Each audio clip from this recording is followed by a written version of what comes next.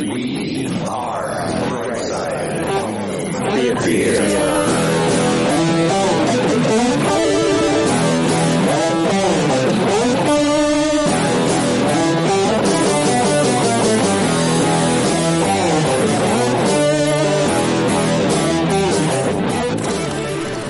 Came on. Oh, there he is. Never mind. I was going to break. He was on the other one. Shane, buddy. What's up, guys? How are you doing? That smooth voice coming in. Holy crap. I'm out. DJ's like, no more. We don't need this anymore. I'm done. What's going on? Holy crap. I saw you pop up in the other window, and Giles and I were going to do the switcheroo over to there, but then look at you. Tech savvy Shane popping in on this window. Yeah, I saw the two links. Yeah. I was like, okay, well, I guess he's going over. Yeah. Going over, going under. I gave out one time. My second day starts off great. Todd and I hit it right at 6 a.m. And then the next person that was supposed to be up, my buddy Martin, I'm like, 7 o'clock. I'm like, Martin, where are you? He goes, I'm in bed. You told me 8 o'clock. I'm like, oh God. And so after that, everybody was like, everybody's going to be off by an hour. So, oh my God. Look at the Zach Boca back there. A little creamy. Oh yeah. Zach's cam. Using what is this, a Sony A7 IV? Yeah. Yeah. Jeez. Complete overkill for a webcam. I use it when I do most of my corporate Teams calls. So yeah. I like it. Extra Jealous. sauce on it. I'm jealous. Oh my God. There's all these professionals here. So, but yeah, thanks, Zach. We really forgot the air appreciate quotes. You put this around professionals. No. That's what I put around me. I'm surrounded by professionals. You guys don't get air quotes. I do. Sometimes people are like, and today we're going to have Giles on the show. No, that's really my name. No, you don't put quotes around that. That's my name. No, I'm a car painter. No quotes. I am a car painter. You guys are the professionals in this industry. And Zach is, you're redesigning. I love what you're doing in your theater and redesigning and the passion and everything. I would not be surprised for my whole NFC thing if at some point it goes the way of like a lot of the modern games do now of like, you go in, you buy the box, and it gives you a code to interact with it digitally. I could see that being the in-between of physical and streaming of you buy the card and it can get access to it that way or something. But yeah, absolutely. Absolutely. So, all right. Zach, thank you very much. We'll have you back soon. Later, buddy. Absolutely. Talk to you. See ya. Bye. Later. Peace out. And peace out. Shane, thanks for dropping in. Appreciate it. Yeah.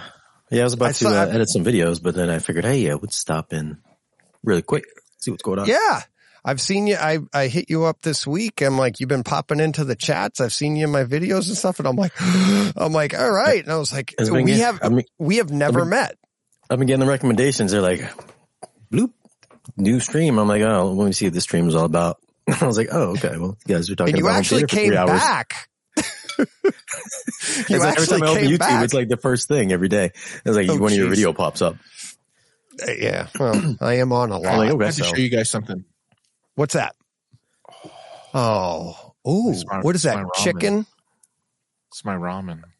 Oh man, because it's noon here. It's noon there. That's right. Well, I just told my listener this is what my dinner is tonight. Spicy Cheez-Its. That's painful. What do you got going there, Shane? I just went and got me a pumpkin latte. Oh, you guys have pumpkin spice. Pumpkin spice. That's it. Yeah. It's holiday time. What's the topic today? You know what? I did a live stream. There is none, Shane. Oh, okay. I did a live stream last night for like 2 hours, and I had this guy on there that tried to convince everybody that pirating was legal. As long, his reasoning was, I've never gotten a takedown notice from the FBI or from my provider, so it's okay to share. Oh, sorry, they don't call it sharing. They call it leeching. It's okay to leech off of each other. Leeching is the worst. Yeah, they call it leeching. Yeah, if you're in that subculture and you and you like to pirate, right? Leechers are the worst of the worst because they don't provide anything. I have no idea what the difference is. So what But that's the thing. Yeah, it's like so- robbing banks is okay. Nobody's ever caught me yet. Well, so you're a fast runner and it makes it legal? Like, no, that's not how it works. I told him, listen, I feel sorry for your life. If this is the worst thing that you're doing right now, obviously you're doing other illegal things in your life. So I feel bad for you. Well, like I said, Giles and I talked about this a few weeks ago when Zapedi first did their thing. And Shane, I watched your videos too. And I loved your video, Shane, where you're like, I don't know if it's a video or you were on a stream with somebody, but you were like, Arvolution, what's going on here? No. What was the one? Oh, where they put out someday this might go under, but you'll be covered. That's yeah. I was like, wow. I saw your video and you said that and I was like, oh my God, that's exactly what I'm thinking. I'm like, when your new company, which is a mirror of the company that just went under, but the new company comes out and says, don't worry, if we were ever to go under, you're covered. That's not a good opening line. Yeah. Why would you put that there, guys? Come on. Yeah. And it's like, hey, do you want to review this? I was like, I don't know. I feel a little bad reviewing it because you're already off to a bad start already. So it's like, I already kind of promoted Zapedi at the beginning. They kind of just blew up. Yeah, you did. Now they're gone. And it's like, hey, do you want to check out our new stuff? I'm like, I don't know. You're already forewarning us that something could possibly go wrong already. So I would feel bad if I was just like, yo, this is the best player. All of a sudden next year you're out of business again. So yeah. The trust has been eroded for Arvolution, however you want to say it. Yeah, I have concerns.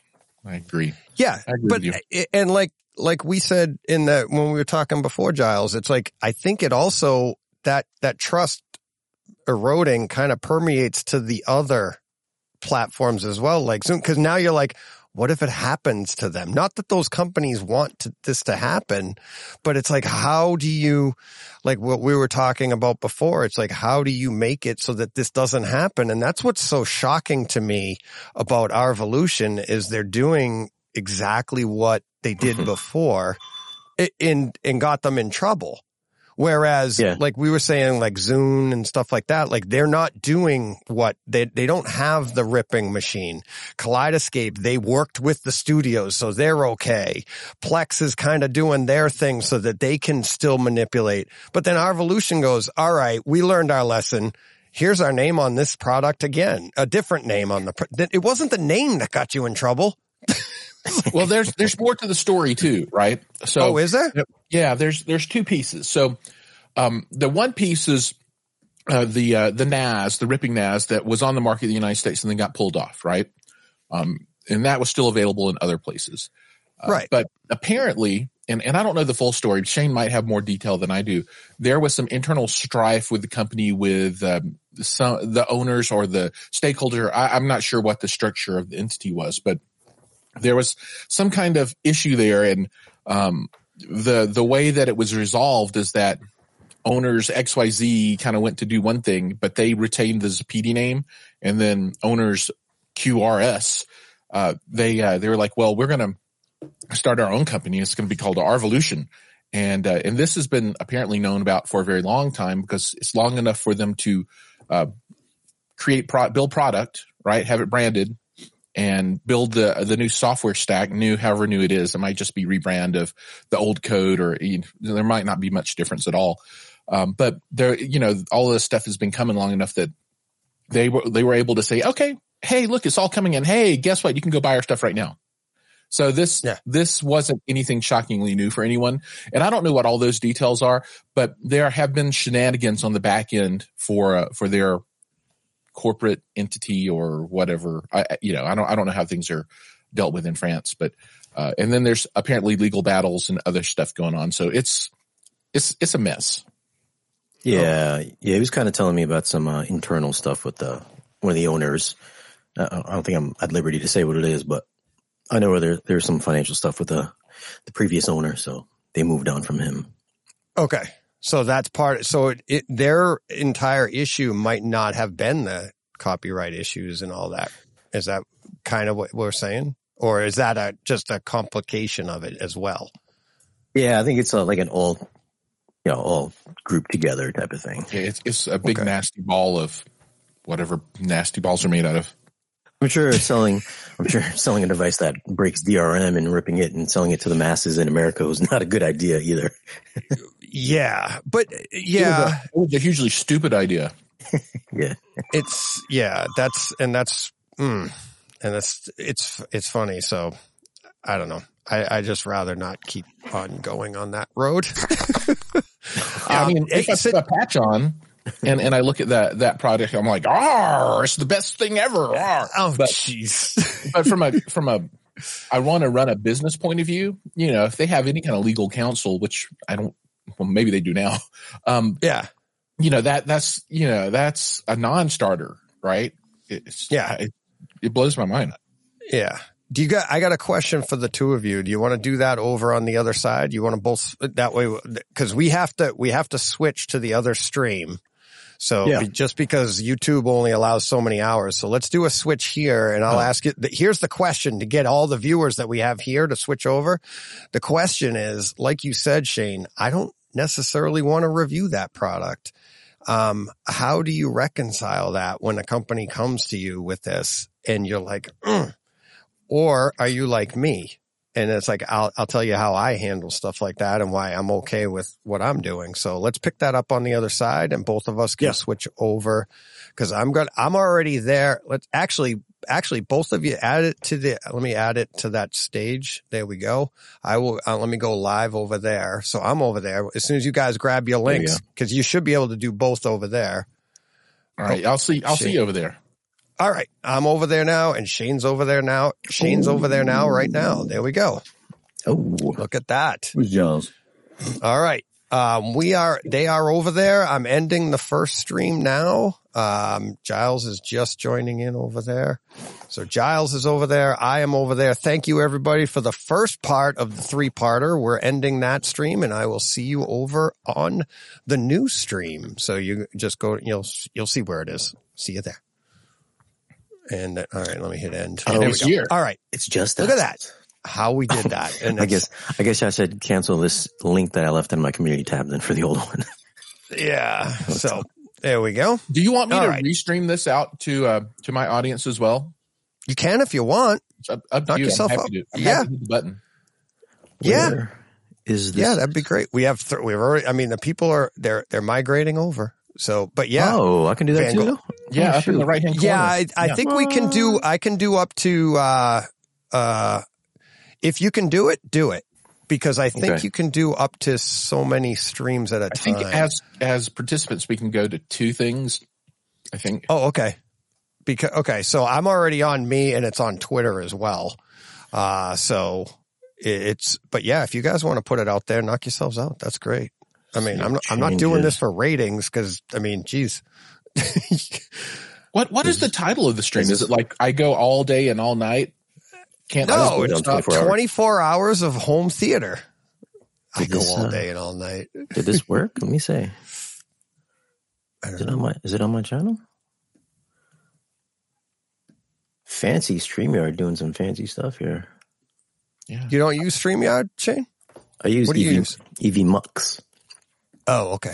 I've been using this one for almost a year now. I was using that, but then EV Mux is like 1080p for half the price of StreamYard. I was like, it's no brainer for me. Oh, wow.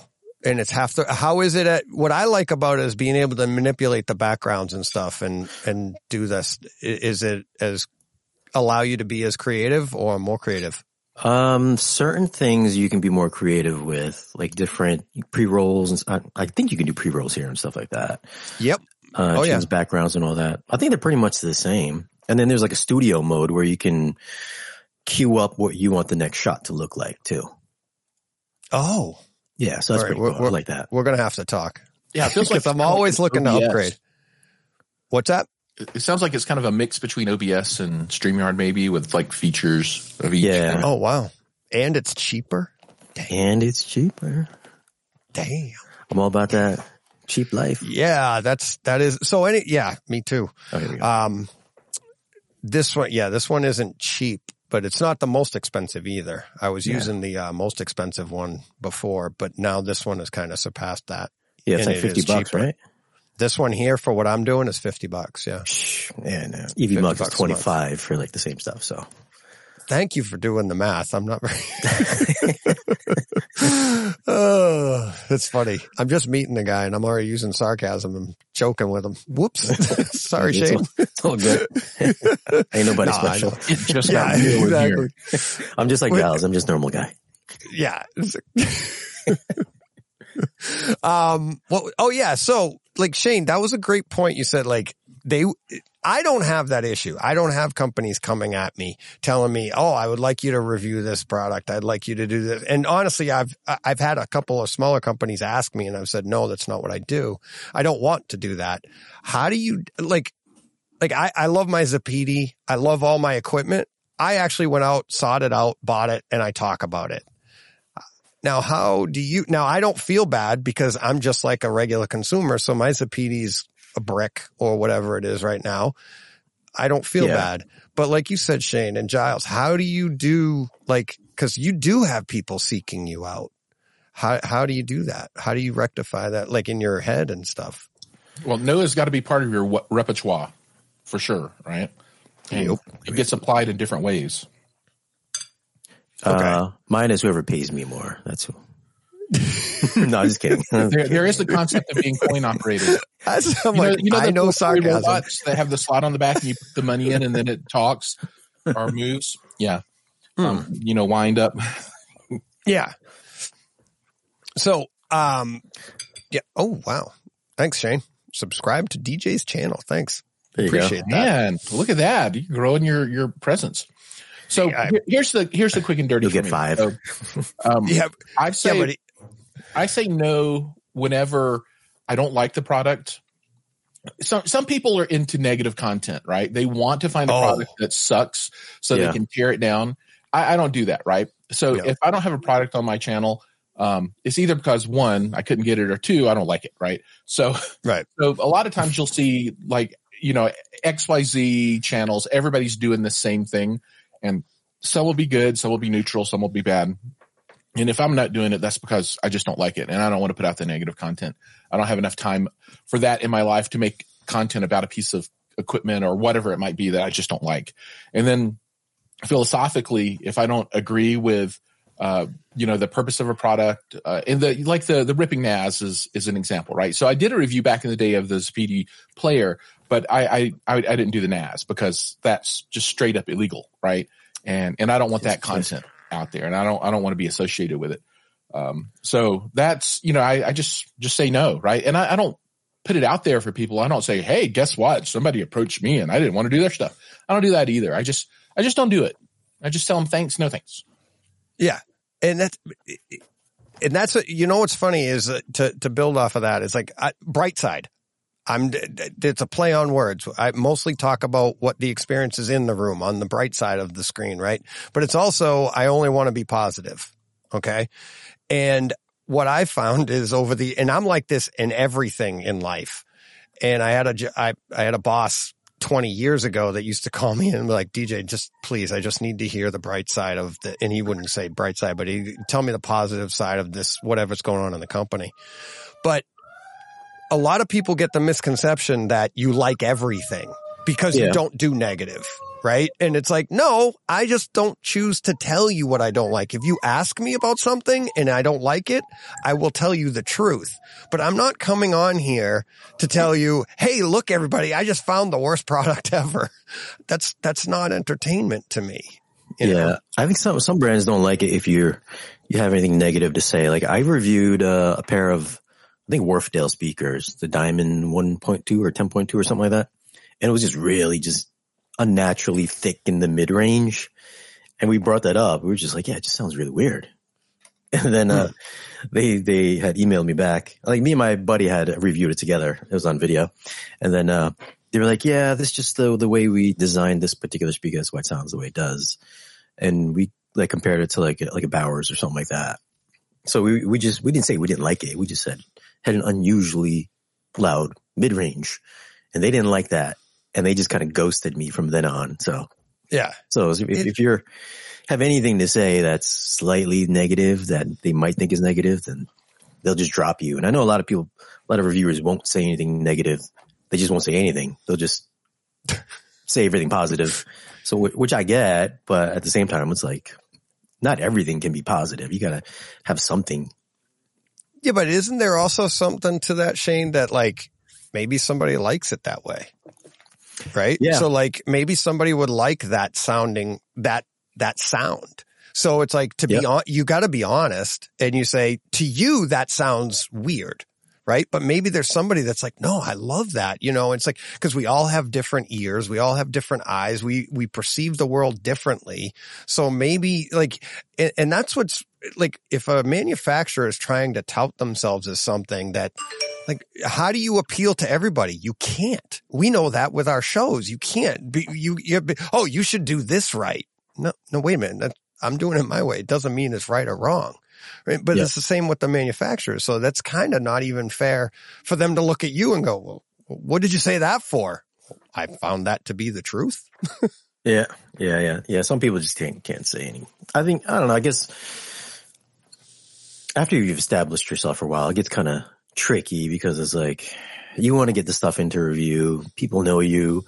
But then it's like, man, do I want to burn bridges here? So it's like, right. Kind of a balancing act. It kind of sucks, but yeah. At least that's what it's like for me. I don't know what it is for Giles. I had a similar experience. I did a review of a subwoofer. Actually, it was a comparison video, and I was comparing a couple of different ones. And I got some feedback from one of the brands. They were very unhappy that I would put their subwoofer on the same stage as another competitor of theirs. And then I didn't hear from them for a long time, but they came back later and they're like, hey, you want to do something again? I'm like, sure. So I guess they got over it. I don't know. Yeah. And that's the thing too. It's like you're not beholden to any one person, right? If they're like, that's it. It's kind of like, that like the only time, if somebody's holding a grudge, anytime they're holding a grudge, they're only hurting themselves because usually the person that they're trying to be angry at doesn't even know it. Yeah. So it's like your shows go on and then they come back and go, well, they do a good job. So maybe I'll hit them up again. Yeah. But then they're the ones that kind of burn the bridge, Mm-hmm. That does happen. I mean, there are brands that, just are more difficult to work with than others for whatever reason. Yeah, there's some brands. I know Giles reviewed one recently where they're just like, they just want their review out quickly. They just to get on you. It's like, hey man, is that video done? Is that video done yet? I get that too. And I have to say I'm probably now that I know more about the industry, I was going to say that I'm one of the slower reviewers, but there are plenty of slow folks out there. So maybe I just kind of mix into the background. But, I don't do this as a full-time gig. So everything else in my life has to come first. So everybody out there, just so you know, when I say I'm going to do a video and it takes me 3 months to get it out, and this is mostly to my viewers who are like, I want this video. You said you're going to do it. Well, I have 2 kids and a job and a life and all this other stuff. And it's on the list. I mean, I have a list, right? This whole thing is full of the videos I'm working on. So it's there. It'll get done. Just, And please bear with me. Do you ever do that? Do you guys do that? I'm just learning this. Like as like Shane, thank you for sharing. Thank you for guys doing this. You see the viewership going up and the comments and everything, but it's like, do you find that it's like, learn to keep your mouth shut about what's coming? Because then people start begging for it and you're like, I'm trying, and it puts more pressure on you. No? I think if it's going to build up some anticipation, then I'll hope that's what's happening. Do it. I just tell myself that. So. I'm like, I don't know for sure. Yeah. Unless some brands just give you, say like, hey, this is an NDA. You can't talk about it till X date. So right. Then there's that too. Yeah. It's like, no problems with those. That you can't talk before this time. I'm all like, don't worry. There's no way I can get to you that fast. Yeah. I just get so excited about stuff. Like I try to save stuff and it's like, and now I'm not doing review. I see a scene in a movie and I'm like, save this for the show, because I'm like, I can't wait to tell everybody about this one particular scene or something. And you're like, oh my God, it's amazing. And cause I feel like if I went on like Twitter and I put it out and then it's like, then I go to do it on the show and it might not have the same passion. So I'm like, just hold it, and hold on to it. And then, or I'll tell somebody I'm going to do this movie and my mind takes me someplace else and I don't end up doing it. And then they're like, when are you doing it? Like, U571. And they're like, oh, I'm sorry, I hadn't gotten to it yet. I hadn't done it yet. And that's, listeners, they keep coming. They'll just like you said, like, when are you doing that review? When are you doing that review? And it's like, oh, I'll get to it, I swear. Yeah. Dude, I did the XTZ cinema or review. That took me like a year to do. Like I had it for like a year, like boxed up for months and months. So sometimes, man, time just gets away from you. Yeah. Are you still running the Trinnov, Shane? And playing with the, Of course, where else am I going to go? To Denon? He's all like, let me go get this Marantz real quick. Yeah. No. I didn't know if you went to like, now, have you seen the new Storm? I have. Yeah. That's the business right there now. It's nice. The only thing I have with that is like, they just came out with that last one a year and a half, maybe 2 years ago. And there's a new one. Mm-hmm. Trinnov had theirs come out in 2015 and the replacement came out, I don't know, never, because it's still pretty relevant. So it's like, why would you not throw it down? Why not just buy one and just have it continuously be upgraded? Now, whoever bought the last year's Storm, less versions, Storm, they probably got a little bit of FOMO because now there's a new one now that just came out. Yeah, there is that, but man, are they upgradable though? I thought Storm was maybe not as upgradable. I thought you could upgrade the Storms. I know Trinnov you can. You can. It just depends on the feature set though. Like their model that's all audio over IP. Obviously there are other models you can't really upgrade into that kind of technology. Oh, okay. Right. But the other pieces you can, you can, the HDMI boards for most all of these, Trinnov, Storm, they're all upgradable.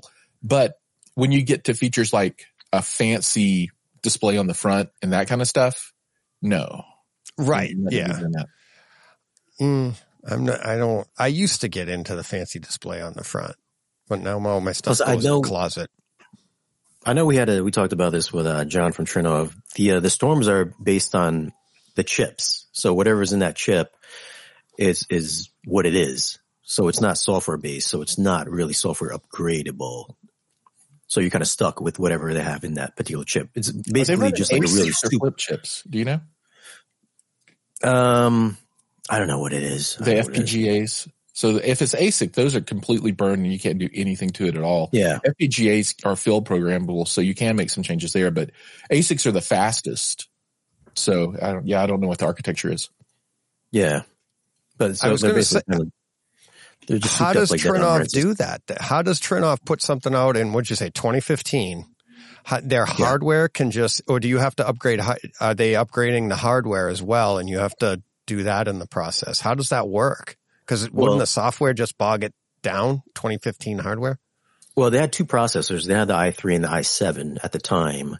And I guess even now, the processes aren't bogging down either one, unless you get the i3, which they kind of capped at 16 channels. But then, the i7 version, the 24, 32 channel version can do up to like 48 channels. I think maybe more now. So it still hasn't bogged down that older i7 processor. So, everything's just software based. So. Yeah, it's like the Mad VR players. They're computers, and then they just drop whatever operating system on there that they're going to use. I'm not sure what Trinnov uses, but I think Mad VR is still using a version of Windows as their backend. Yeah, it is. So. Yeah. Yep. Yeah, because when he went to go to like VNC inside the setup for mine when I did the review, everything's all Windows behind the curtain there. Yeah. Oh wow. Yeah, I mean, the Mad VR it's pretty simple architecture if you think about it. You got a computer and you've got a video capture card, right? And you plug in your source there, right? What's coming out of your processor or whatever, and it captures it and then it processes it and then it spits it out, HDMI port on a video card. Yeah, the only difference is they have their own, their own UI on top of whatever. Oh yeah. It's totally worth it. I think it's a great product and they've really optimized it for the commercial market. So it's freaking awesome. But it's not like crazy secret sauce, right? The things that they're doing is pretty straightforward, but they do it really, really well and nobody else does. There's a guy that put up a YouTube video and how he made his own Matt VR. The only difference is that you have to go in and just manually make settings through the program itself, which can be a little cumbersome, I guess. But well, the Matt VR has the free software. Yeah. It doesn't do the aspect ratio and stuff. It does the tone. Isn't that basically just the tone mapping version of it? I think his did the aspect ratio switch as well. There is a disparity in the feature set, but I don't know what it is specifically. Yeah. But if you've ever gone through, have you set up Mad VR, the free version? No. I've never. Beast. I'm saying when you're like, it's kind of cumbersome, man. It's like really cumbersome. Yeah. And it's not, for me, it's not for the lighthearted to take on. Yeah. Well, that's why I have Illumigen, but that was before Mad VR existed. And then Mad VR came out with the Envy, and I was like, oh, wow. And what I like about it is they do have the off-on switch, like, so you can do your A/B comparison, but I always warn people, like, understand that whatever you're putting this to, the HDR is shut off. So of course it's going to look awful because you've got to change the setting on your display as well. But I do love how Mad VR is so user friendly as opposed to the Illumigen, which is what I have. It's like you set it and then that's it. You're done with it and you don't really play with it or anything. It's more just like do your tone mapping. That's what I got it for, is the tone mapping for my projector. But yeah. I mean, I think the aspect ratio, because I have the 21:9 screen, so I think that's like the best feature for me, at least. Because now it's like Netflix has like 2:1. Apple has all these various aspect ratios. There's like 5 different aspect ratios nowadays. And it's like, now if you have an ultra wide screen or a 21:9, it's like you got black bars sometimes all the way around the stupid thing. That was in, what the heck was the movie? Asteroid City. Yeah. Did you see that? And they had that one yet. Oh, yeah, they actually do exactly what Shane said. It's like, it actually has the black bars all the way around. Yeah. And they give you that small middle screen, it's part of the movie. And it's like Asteroid City's got like, I think it's got every aspect ratio in it. And it's like for that reason, but it's actually part of the movie. Yeah. It's pretty funny, but I like that movie. I would like to see how the Mad VR handles that, actually. I wonder if it gets fooled. Like if, somebody's like hard coding in all these black bars, top, bottom, inside the actual video. Yeah, I don't know, dude. The only thing I was able to trip it up on is like if it goes to like 4:3, then zooms out into 16:9 or 21:9. Mm-hmm. Right. Like Black Panther. Yeah, so the way Black Panther, when he first goes into Wakanda, it looks awesome too, because it's like part of the movie. So it's in, your widescreen mode, but then when he goes into Wakanda for the first time, he even says right there, and he goes, "Oh, I love this part," or something like, "I love coming home." And he goes into it, and the screen actually gradually opens nice, and you're like, "Oh, that's great." It's not just a jump cut. Yeah. So how does the Mad VR handle that? Does it not, or does it just do a jump cut? It's choppy. It's like pop, pop, pop, pop. You can see the steps rather than making it really smooth. Unless they fix it on the newest one, I don't know. Yeah, that's just processing, right? Just speed that up. Yeah. Well, it's kind of like mind reading too, right? So, and the reason I say that is the processor doesn't know what's coming in the movie. I mean, it's got some frames in there so it can tone map and stuff like that, but it can't predict like, oh, the director is going to have this thing zoom out and this is what we're trying to do. And it's not just the aspect ratio change. So it's trying to figure this stuff out as it goes along. So that's a tough one. Well, it is also buffering too, right? So like the movie comes in and we're getting the movie maybe a second later, but a second in computer time is like a day. It can do all of this stuff. And it's like by the time it puts that out on the backside, it's already figuring out a second earlier or whateher. My mind's going crazy. It's ahead. I would doubt that it's 30 frames ahead though. That a lot. I don't know if they specified it, but he did tell me that there's a nice little buffer between what we're seeing on screen and its processing. Yeah. That would make sense. I mean, that's the only way you could do it at that speed, to be able to do the aspect ratio changes and everything. Yeah, because you don't see it. I know in the Illumigen you kind of notice it. It's like just a split second or whatever before it switches, it pops up to fill the screen. Whereas on the Mad VR, it's just like you don't see it. It's just normal. It's just instant. Yeah. I know Jim, just reading them in the forums and stuff, he didn't want to do that for years. Jim Peterson from Lumagen, he's like, he didn't want to do that. People were begging for it. Yeah. And that's what I love about like Mad VR coming out. I know I have a Lumagen, but Mad VR comes out and it's like they push the envelope and it makes other people, like now Jim, amazingly, like 2 months after Mad VR comes out with their version, Jim's like, all right, here you go. I didn't want to do this. And he even said it in, on AVS forum. He's like, I didn't want to do this, but the masses want it. So here you go. And he put it out. And it's like, that's what you need, that competition. You need these companies pushing each other. Right. And it's like, and Jim's at this point, the Lumagen is the cheaper one, which keeps Mad VR. Okay. Well, we've got to try it. They've got to compete with that. So it's like, will somebody come out with one that's cheaper than the Lumagen, or will the, it's there. We, the consumers, win with competition like that. Yeah. So yeah, Sammy says it's 6 frames ahead. Just 6. A tenth of a second, or 0.2 of a second, 1/5 of a second. That would seem reasonable. Look at you with mathematics, Giles. I know. I'm doing it fast in my head, man. I can do these things. So damn I'm smart. like, what time is it?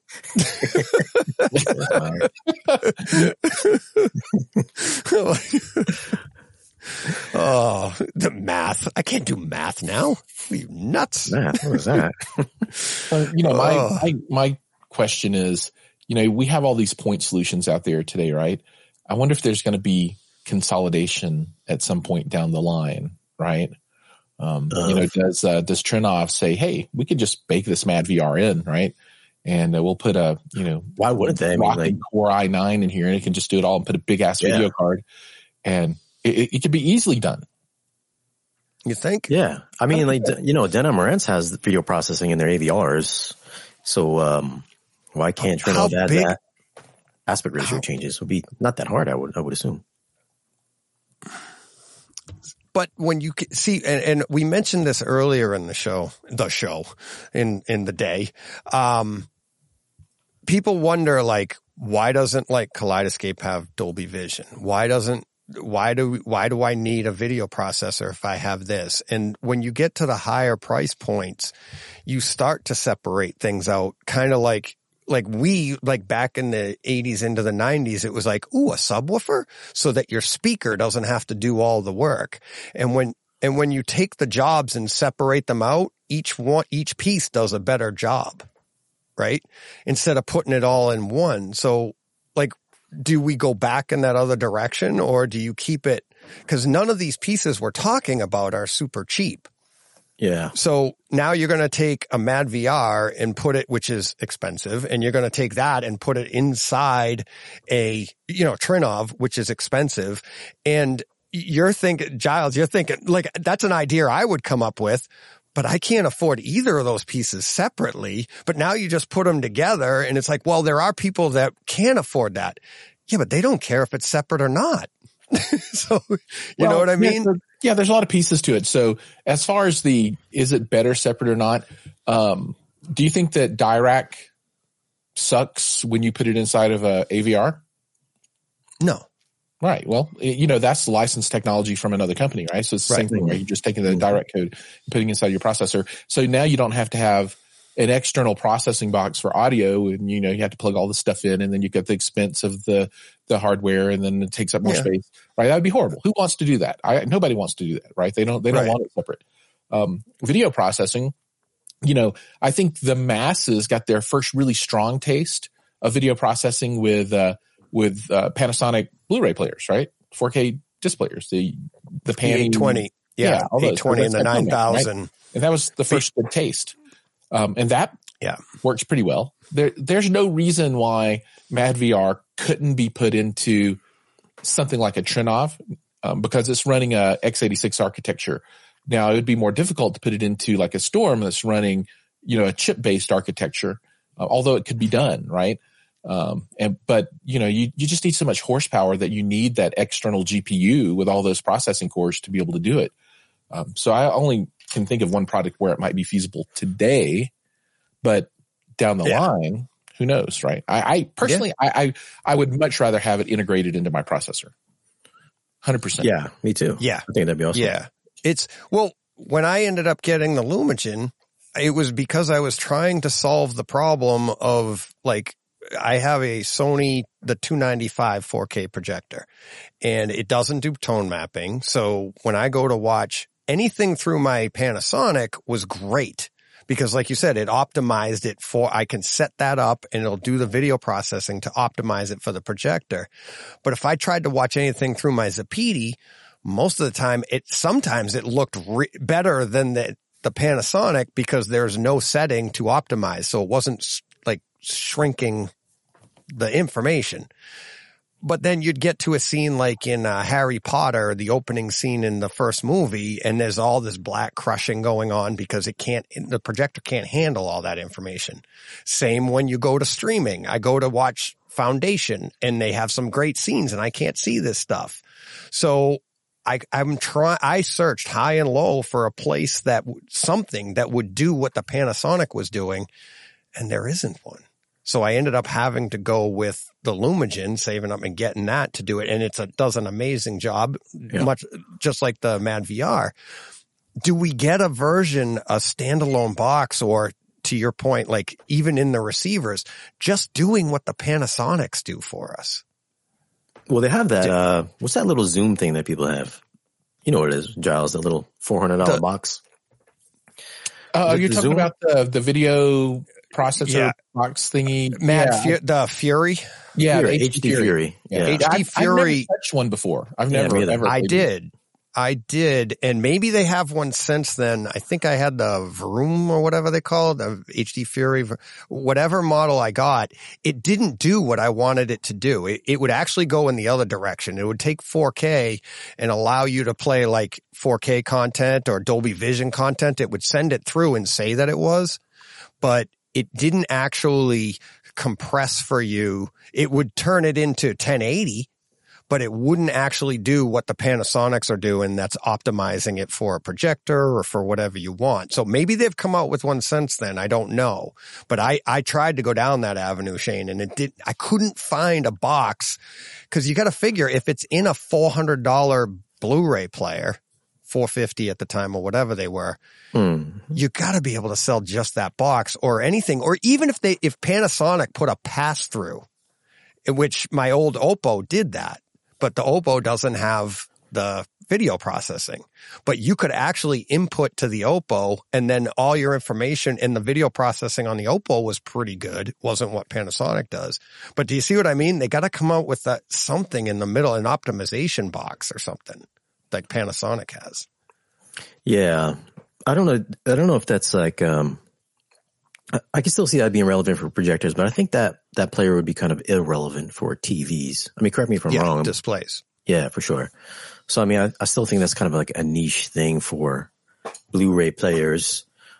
But I don't know about the HD Fury. I mean, I think Build Montage did a video about it because it reads Dolby Vision, sends it over to your projector. So does it do the tone mapping in it? I'm not sure. Is that what the concept is? I don't think it tone maps. I think it doesn't tone map. I think it just processes. What is it called? The HDMI metadata stuff. EDID. Yeah, all the EDID stuff. All those pieces it deals with, and maybe it does some scaling, upscaling. I don't know. Easy HD says he's got one. Yeah, I don't think it does tone mapping. Ike's got one apparently. So he's saying, I have the Vroom and it works great in upscales, etc. Which, yes, it'll upscale for you. It'll take that but it won't tone map. It won't bring it down to like basically what even the Panasonic, it's not doing tone mapping. It's just when they call optimization for, and you set like what you get for nits or whatever. I think I can't remember the last time I was in the settings on my Panasonic, but you know what I mean? Like, so you could set it to, this is what my projector can do. And then it just sends out, it doesn't really tone map it. It won't oversaturate your projector with too much information. It's, is this is this a telethon? Like, are we supposed to be getting in chats? Is this going to, no, it's, Okay. It's just for fun. It's a telethon. I'm going forever, but I'm not raising money for anything. You're not I'm just raising having fun. money. DJ's like, this is all about it's the telethon for my subscriber count. Let's go. No. Todd and I, it's actually, Shane, it's a dare. It's not a dare. Todd, the guy that led off with me this morning, he asked me, he goes, you think you could talk for 24 hours? And we were going to do it and probably will do it for charity next year. But we were trying to do it this year for a charity and then just trying to organize that and get it going. It was really hard to do. So I'm just like, let's just do it. So I'm doing it. And this is what we're in right now. But now it's just for fun. So just home theater chat and just having a good time. So. Okay. How many hours is it right now that you've been doing this? I am at, I've been going for 9 right now. This is my 9th hour. Oh, and okay. I have 16 to go. Well, 17 as. Have you had people sticking all the way through for the whole duration so far? I've had, I think so. I think it's hard to tell, but I've had people, I'll be back in the chat. They'll be like, I'll be back in a little bit. And it's like, I gotta go. I gotta do this. And but yeah, it's like people have started out. It was pretty cool starting out this morning and some of the people are here. It's hard to keep up in the chat. It's like what people are saying. Yeah. It just keeps on moving. Did you guys see Oppenheimer? Yes. Did you like it? Love it. You loved it? You actually loved it. Okay. Yes. I've seen it 3 times. 3 times? 3 times, yeah. dude. What? Oh. When does it turn into punishment? After 1? Oh my God. Hang on a second. I got Carl Ellsworth. He's our next guest today. Oh, sorry. I didn't warn you. Carl. Okay, sorry. That's quick scoop on here, so don't be shy about drinking some beverage. I know. Giles just ate his lunch because, it's noon there. Hey, when the bell rings, it's time to go. It's go time. Yeah. So, So, Carl, Shane, Giles. Hello. Carl is Carl wrote Unhinged. He wrote Disturbia, the most recent Red Dawn.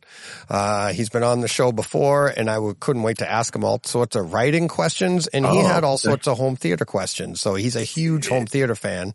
And that's Unhinged is behind you on the poster. Yeah. It's out of focus there. Oh, with Russell Crowe, right? I love that movie.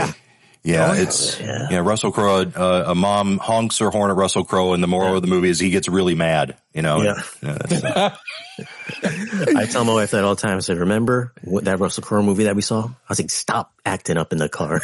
Look, you just never know these days, especially these days, Yeah. Oh, yeah. It's like, no, thanks, guys. No, great to meet you guys. And DJ, thanks. How are you doing, DJ? Are you doing all right? You caffeinated and good? And I've had my first. I started this morning just waters. I went till 11 o'clock, no problem. And then I just had energy. I have my rain. I have one of these, and I may have another one later, but that's it. I usually don't do a lot of caffeine or anything, so I should be fine anyways. But yeah, so let's get back quickly. Oppenheimer. Let's ask Carl. What did you think of Oppenheimer? Oh, I love the movie. I thought it was great. But also I can talk technically about it too. I was actually, I had a chance to see it with my son in July at the Chinese Theater in LA, that opening week. And, honestly, no, it was fantastic. It's surprisingly, I thought the shift, and I heard you guys talking about aspect ratio shifting and all that. And, look, I have no problem with that, but I found the shift from that classic IMAX aspect ratio, that 1:4:3 or whatever, to whatever it was, 2:3. I found it surprisingly distracting for about a half hour when he would shift back and forth to that. I was, I haven't minded his other ones when you get it on 4K or something, the 1:7:8 shift to his 2.0 to 1 or whatever. But no, so that actually took me out of it a little bit, because also I didn't see the sort of, if I had seen more of a pattern between, what he was using black and white. I mean, I knew he was using black and white for the Robert Downey Jr. stuff and the color for other, but he would also, though, he didn't shoot everything in IMAX, which I was stunned. I felt a little gypped, actually. I thought going there, thought he shot the whole thing in 1:4:3 IMAX. So, anyway, But I'm a huge. Well, I'm biased. I had just the honor and privilege of working with Cillian Murphy on my first movie, Red Eye, and just the nicest guy. And I'm so thrilled for him. He it's no matter what you thought of the movie, I thought his performance is through the roof, and for a guy to carry a movie like that is. Oh, he was outstanding. Yeah, he looked so cool. I'm all I wish I could look cool like that once ever in my life. I think, it's like, especially I go around every day at least saying this once. I suddenly just start saying, the world will remember this day. It just sounds cool. And he's the coolest guy saying it. So, don't say that in the middle of the mall. The world, everything. What the hell? So you guys were talking about it, just your thoughts on it? Just about to, and I'm dying to hear. Shane, did you not like it? I thought it was okay. I mean, I thought it was like maybe an hour too long, personally. I mean, I fell asleep pretty hard in the theater a couple of times. But well, maybe you missed something then. I'm sure I know I did. But I think to bring back, it's really a discussion, and really a serious one, to bring back the age-old intermission like they did in the old days. People were saying, I heard about some theaters actually, putting in their own intermissions for the latest Martin Scorsese movie. Yeah. I haven't seen it yet, but one that's like 3-something hours long. There's a new one coming out. Netflix one? It's like 3.5 hours or something. Yeah, Killers of the Flower Moon. But the difference between Oppenheimer, Oppenheimer and that one, like I was engaged with Killers of the Flower Moon all the way from start to finish. Whereas I just thought it was a little bit boring, Oppenheimer. Right. So that puts me right to sleep. Regardless, I think it's a discussion to be, what was I took a look at the other day, I think it was like the DeMille, 10 Commandments, 4K, a few weeks ago. Again, all of these things, they had nice intermissions built in, Lawrence of Arabia's, and why not? And cause I'm really on the fence. Look, I would all respect to these huge, magnificent filmmakers. I think it's a big ask to ask these days in the year 2023 to, make your movie as long as you want, but why not try cutting in a little, nice little 15-minute intermission? Let's go to the bathroom. Yeah. And I'm going to take an intermission right now. I'll be right back in just a minute. So this is a great topic. Great. Oh, yeah. Thank you. And hey, DJ, when you need an intermission, just let us know. We got you covered. I'm good right now, but are you trying to kick me out? Just kidding. Be right back. Trying to drop. He's trying to take over. He's trying to take. By all means. Well, I'll drop him out while he's waiting. No, Shane, I would love to. We got to do. I got to have you back and do a whole show on Oppenheimer because I looked at it. I love it. There's John Thompson in the chat. Him and I both love this movie. We've had conversations, but it's like for some reason, and that's what I love about art and movies. It just obviously it spoke to me different. I mean, because it spoke to me. I was awake. So,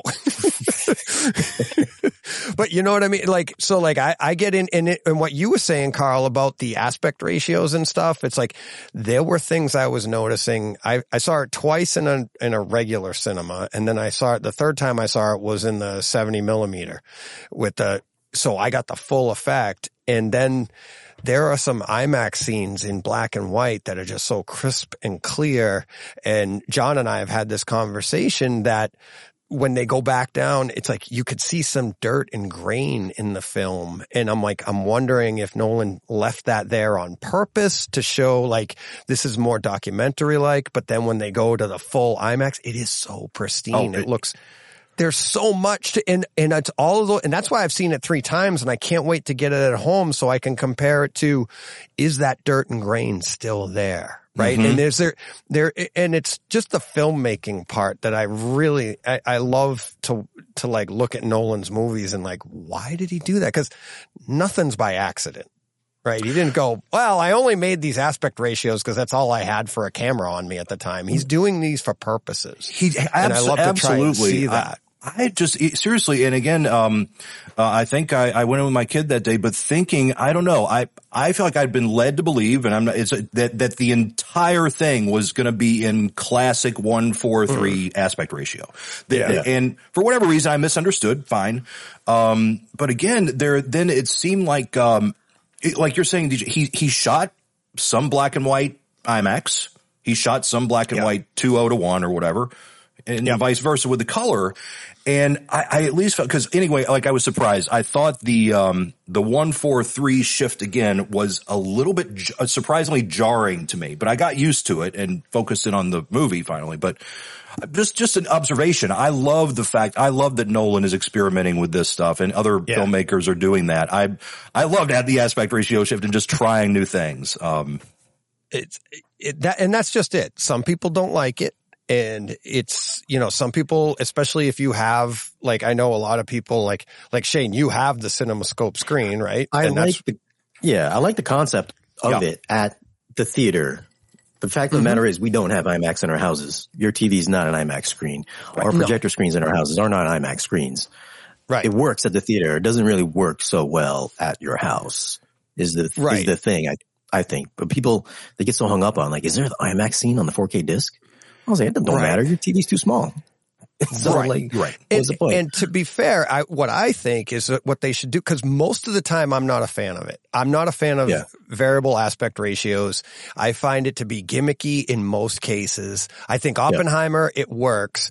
But to your exact point, Shane, it's like they don't give the IMAX cut to every theater.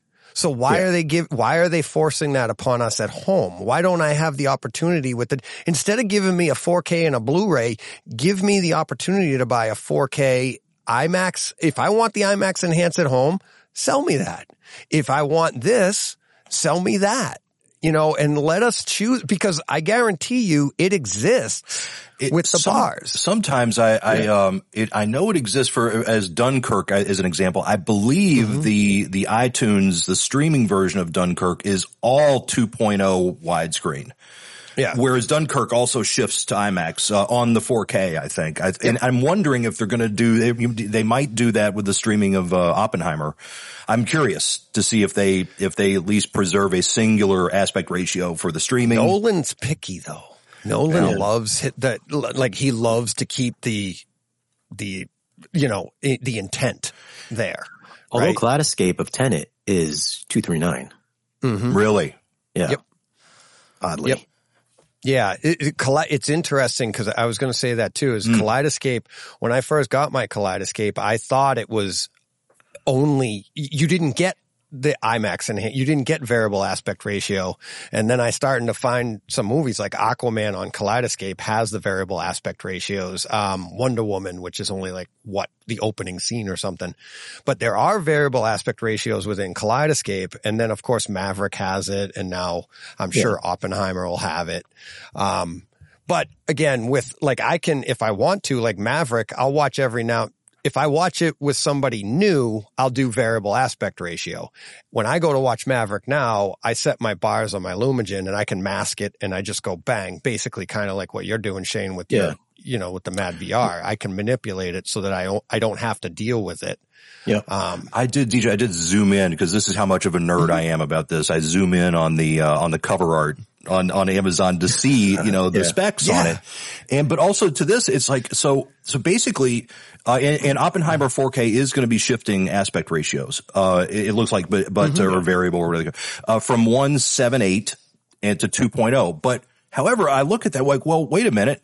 I'm not seeing Nolan, wait a minute, you're not giving me the other stuff that I'm missing that I saw, So part of me, I wish they would release as I saw it in the Chinese theater with, I guess what I'm saying is those two aspect ratios. So it's, I don't know. I remember seeing a chart for the movie when it came out. I guess there's also a 239 version of Oppenheimer, right? He shot it safe for all these things. And so, I saw the 239 version at the Dolby Cinema, so I didn't see the IMAX version. Okay. But then I don't think any of his movies are in 1.43, if I'm not mistaken. It is the IMAX 70 millimeter film projection. I mean, at the house. I don't think he's. Oh, I'm sorry. Yes, right. Yeah. The only one who's embraced that, it seems, was Snyder's Justice League. Yep. The Snyder cut. And so that aspect ratio is what I saw in Oppenheimer, for a certain percentage of time at the Chinese theater. So it was cool and crisp and clear. And aside from the technical merits, did you really actually like the movie? I did. Thought it was good enough you're going to watch it multiple times over? Yes, especially, because it's, I'm guessing it's going to be demo worthy. Now we can talk about I've read why Nolan doesn't do Atmos. And it's because IMAX and projecting it on film, supposedly he doesn't want to one up himself when at Dolby Cinema, he doesn't want to have Atmos there and somebody being gypped out of that at the Chinese theater where IMAX is whatever it is, 6-track or whatever it is. Right. Yeah. But, no, look, I actually, here's what I do, guys, at night with the, after the kids and everybody, when the house falls quiet, I come down and to my theater room and a lot of times, Shane, I clip scenes. I start movies. I watch a few minutes here and there. The other night, okay, I'll let me watch the opening credits of Superman the movie. I mean, just random stuff like this that cause I'm first and foremost a movie nerd and I'm and I never thought it's I was going to tell you guys, when I got my first VCR in 1985, that was just the best for me up until that. It's I remember I would have a freaking, cassette recorder and I would record just the audio off my TV to hear movies over and over again. Anyway. Yeah. So the good old days. Thank goodness for evolution here. Do you have a home theater at your house? Yes. Oh, Yes. What do you got? I'm running, probably even mid-level. I'm running an Epson, projector 5050 UB model. So I guess what they call their Pro 4K, their faux 4K. And I guess maybe I have about 106-inch screen with, definitive, Magnolia Theater, Best Buy definitive speakers, and Atmos. I'm running 7.2.2. Do you find that most people that are writers or directors or whatever, do most of them have home theaters in their houses? The people, not really. It's been a surprise. It's surprise. Right? What's that, Josh? It depends how successful they are and if they're in an apartment or not, right? Well, it's for me, it's I had to, I had to move out of California for such a room to be feasible for me. It's because, it's all about, the real estate and the ability to do it. But, no, it was a dream of mine then to have my own home theater room. I got, 7 seats, it's my happy place. Hey, Carl, maybe you can answer this question. And Shane, DJ, maybe you guys know too. And we're talking about home theater tech. There's one piece of technology that I really have not been able to find out much about. And it's a competitor in the Kaleidoscape realm. And it's the Bel Air system. And it's like the DCI distribution for first run movies at home, day and date. Insider kind of folks, that kind of thing. You guys, do any of you know what that looks like or what it entails? And is there, what's the cost on it? I'm super curious if anybody knows, because I don't know. I don't know. I believe it's like $400,000 a movie or something like that for 24 hours or 48 hours. Yeah. No, it's not that much. It's like the systems that I've seen, and I saw this 10 years ago. It's been around, and every now and then it pops up. And most recently I had a listener ask how are they rushing to put these discs out for us? Our Blu-rays and 4Ks. I'm like, no, these are already existing. They have it. And here's the version. And I actually just saw a video the other day where the movie houses are getting a digital version too. And those have expiration dates on them. But to get to your question, that Bel Air system, when I read about this 10 years ago, it was $40,000 for the system. And then it was $500 per movie, and you got it for 48 hours, right? Something like that. And I think what people are saying now is it might still be 30 or 40 grand for the system, but now the movies are $1,000, maybe $1,500, and you get it. No, here we go. A few hours, a few days. 15 to 3,000 each per movie. Yeah. Yeah. So I know the movie went up. I think the system still costs the same, but these are for like you said, people in Hollywood, they'll have their systems, or billionaires that don't want to go out. And where I live here, Bob Kraft, owner of the Patriots, it's you're not going out to the movies. So, but to them, it's all right, yeah, I'll have everybody over, and they put them into these theaters. But they'll literally get day and date And that's the service too. And as far as quality goes, I'm pretty sure it's the same quality, if not better than what we're getting here. Cause it depends on you got to imagine these are going into multi-million-dollar systems. So it's probably similar to the file that they probably get at a movie house where they get their digital file or something like that. So. Yeah. So I believe they get What'd you see, Shane? I believe they get the full like DCP. So right, yeah. That was what I understood as well. Yeah. I think it's great for. Actually, what does introverts like DCP me. stand for? What is that? That's a digital cinema package. Yeah. So It's funny because when I went to go to Germany, they had on their laptop, they had trailers with like the actual DCP, and they were playing it, and there were some older trailers like Lucy and stuff, and I was like, damn, I was like, man, this 4K looks amazing on the Barco. He goes, no, it's not 4K. I was like, it's not 4K? He goes, no. He goes, this is DCP. This is 1080p. He goes, that's the thing. When you get fully like uncompressed file packages, it looks like 4K. And then he put on Maverick in 4K, and I couldn't tell the difference between the 1080p and the 4K. So I feel like consumers are getting gypped. Like 1080p could look so much better than it does. It can, yeah. And that's one of the things I was talking with my IT guys, the integrators and stuff. And it's like, what's the future hold? And it's not necessarily that end of it, of like the 1080p, the 4K, 8K. It's going to be like, how much compression can we get rid of as the years go by? And to your point, Shane, it's like, you're like, oh my God, this looks amazing. And I just think back to, I mean, we stream everything now. But there was a time when it's like I had Dish Network for my television, but if I could get a hold of something to stream like an NFL game and you streamed it, you were like, oh, wow, look at the clarity you can get because there was less compression going on than what the satellite networks are doing, what the cable TV networks are doing. Yeah. So it's, there is in it, once you can, the more compression you can eliminate, the clarity is you're just like, oh, this is definitely 4K. And it's like, but we got a super sticker in there for $1.99 from Chibrubin. Thank you, Chibrubin, for the super chat. Thank you very much. Good guy right there. Good guy right there. Super chats are welcome. If you have any questions, drop them in with a super chat and we'll get to them right away. Okay, that's going down as a sounder for me. That's pretty good. That's damn good. Wow. Thanks, Shane. That was great. She's like, I'm making it rain. Let's go. Come on.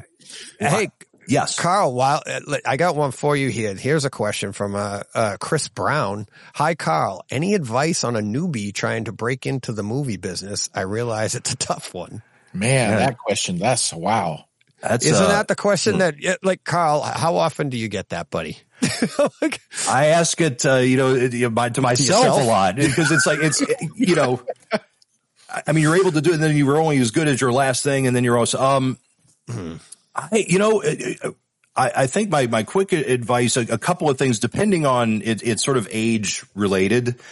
I'm a big believer in I made the move to Los Angeles right after college and used some contacts and called that in. I was a production assistant. I got my foot in the door through some contacts, and actually I was a production assistant on the Suzanne Summers talk show, and I was may she rest in peace. That was strange the other day.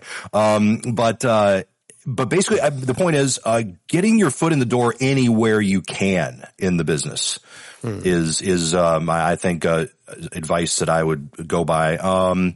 And then also, for me, I don't know if writing, if you is the key to, for me, it was, my dream was to always break into movies, theatrical run movies. And, but since I had worked so I got my foot in the door in television though. So I started writing sample TV scripts. But so it's like, but you're getting to know people constantly, and you never know who you're going to get to know and what contacts you're going to make while you're doing that kind of work. And so it just so happened that the way I got, like, actually my first television writing job, I would go home at night after driving my car till all hours, delivering stuff hither and yon all over LA. Go home and write these sample scripts that then I gave to a buddy whose writing partner was an assistant to a manager, a literary manager. And so, it just kind of worked it that way. But, yes, I'd say get your foot in the door wherever you can, doing whatever is available. Right. And look, it's like, yeah, it's making the copies and the coffee and picking up, for me it was the donuts and bagels in the morning is where I started. But then, the flip side to that is if you're looking to break into screenwriting or television writing, it's write, study scripts, study movies. That's what I do every night still. I go home, go downstairs and clip, I'll be clipping Oppenheimer, actually mostly just studying the writing and how the scenes and how it's put together. And then once you have, my first thing is then finish your script. And then there are any number of really cool, competitions to enter. To submit your script to various film festivals. Austin Film Festival is one of them. So there's all sorts of ways to do it, but that kind of it's to get your foot in the door anywhere you can and to write, and then write and rewrite. Or you can just send your script to Carl.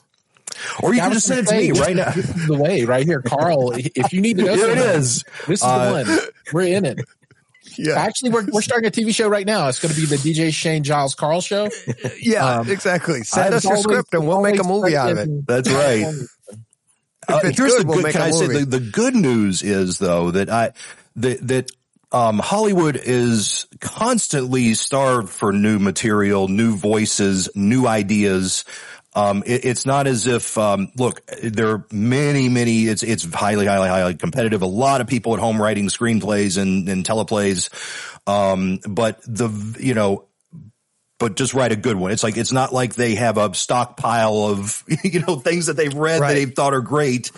And they're just sitting and waiting to do in some kind of pipeline. I've never known that to exist. And so they're always looking. The good news is, if you've got a great idea, that's fantastic. There's always a room. So I'll tell you guys, here is my great idea. TV show called The Project Manager. That was mine. And this is off of 20 years of experience in the IT world and doing project work.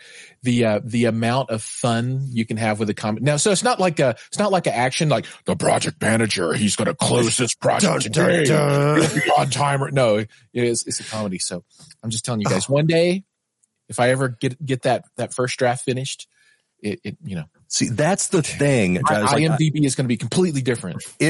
The thing is that I've had the pleasure of teaching at a couple of places, and actually the one thing that I tell the students, look, you are 90 to 120 pages away from having a finished screenplay, and I said, but the whole objective of the course, I said, you have 5 months, but if you finish it, you have to then you pass, you get an A. It's like because that's.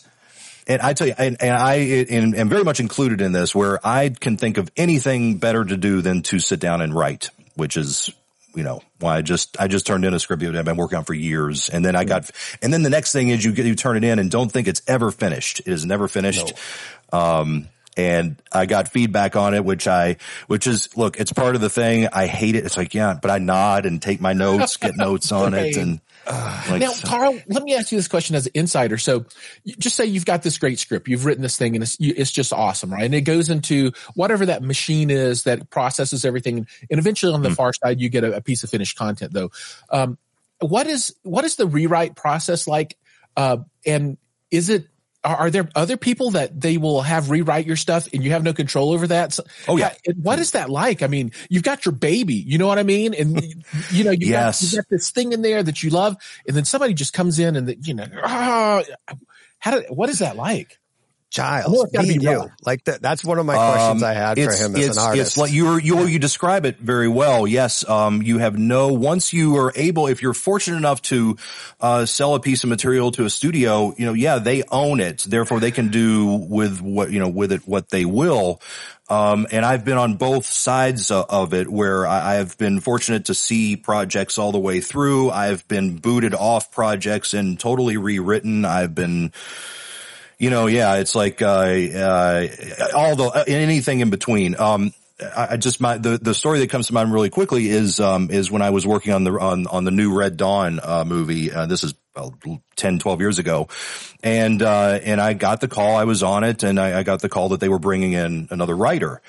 And, it was, a big name writer who I actually I study is writing. And I've, like, well, oh, cool. You can't go wrong with him. Good luck. I'm on the phone like yeah, great. Good. Okay. Well, thanks so much. Hang up the phone. And then cut to, if you were my wife in the other room, you would have heard like a crashing sound in my office where I'd had a stack of all the drafts of the movie that I'd worked on to that point, and I had just basically taken my arm and just gone like this. Because you can't help but it's like I can understand, man. I can feel just you put yourself into this stuff, right? Yes, you do. And it's like, and again, I highly recommend everybody try it. And it's not, I don't say that it's like, or to try to do it because and so you can't help but take it personally. Everybody say it's not personal and that's a business. Yes, it's the nature of the business. Yes, I'm going to act like I'm not taking it personally and act professionally, but then behind closed doors, I have to, it takes me, it takes me anywhere from 24 hours to months to I was going to say, get over it. It's a strange, writing is a strange, weird thing. Well, because it can be rewritten, right? I was never a writer, but I'm an artist in, painting, drawing, stuff like that. And if I do a painting and you don't like it, you just don't look at it, or you don't take my painting home and then paint over it the way you like it. Right. So it's at the end of the day, it's like, but I can appreciate and that's what's always fascinated me about what you guys do. And it's like, it gets, not only that, it finally gets out there. And let's go to the one we all go to is George Lucas. He's inhibited by technology, finally gets the technology to do what was in his head, and everybody gets mad. And you're like, but that's what he wanted. And you might not Carl, you might write a movie and maybe I don't like it. It doesn't resonate with me, but it did with you for whatever those reasons are. And that's what I always try to get across here is just because it didn't resonate with you, which means you didn't like it. Mm-hmm. Right? That's fine. It's okay not to like it, but somebody does. Shane doesn't like Oppenheimer. I do, but that's okay. But we definitely know who's right and wrong there. Correct. Right. Yeah. But also it's like, I try to think, look, it's like, I wouldn't recommend back to kind of answering the question that came in about, look, to a degree though, it's like with Unhinged, it was an idea that I had that I felt people would, look, you don't want to, I'm a fan of all types of films. For this, the disclaimer is I love everything, but I personally Die Hard was a life-changing movie for me, and I discovered that kind of movie is what really floats my boat, and what I love, the every person in extraordinary circumstances. So. And that's what I started kind of writing and responding to in my own brain, basically. And so in Unhinged through that was inspired by that. It was inspired by, again, things that turn me on, which in turn, I hope, look, cause I'm biggest Joe moviegoer. I'm a movie fanatical nerd, and I love it. And my favorite thing is going and sitting in a theater and hearing people react and go crazy and go nuts. Die Hard was the first movie I saw that people were losing their minds in, cheering this guy on. And I'm like, and more and more, I knew I wanted to get involved in movies, but it's like, no, I want to do that. This is the greatest thing I've ever had. And so, but point being is that's what feels when he's hopefully come up with something that I hope that a mass audience, or at least a general audience, will respond to. And then in the case of Unhinged, it was simple. I'm always looking for relatable circumstances. It doesn't have to be, and I was told by the studio that, Solstice Studios, who were just trying to get up and going before the pandemic, but they picked it up because they said, we went home, we read the script over the weekend, Carl, and suddenly we came in, we're like, well, but then everybody started telling their road rage stories. Yeah. And that's where they found a way, and they were thinking, that's how it's so relatable. We have an audience. Who doesn't have a road rage story or four, Yeah. Well, the other part is like you said, Carl, you want to make these movies that are in you, right? And this comes out of you, goes onto the paper. And it's like, I've used this term 1,000,000 times on this show. And well, that's hyperbole, not maybe that many times, but literally. Yeah, literally 1,000,000 times.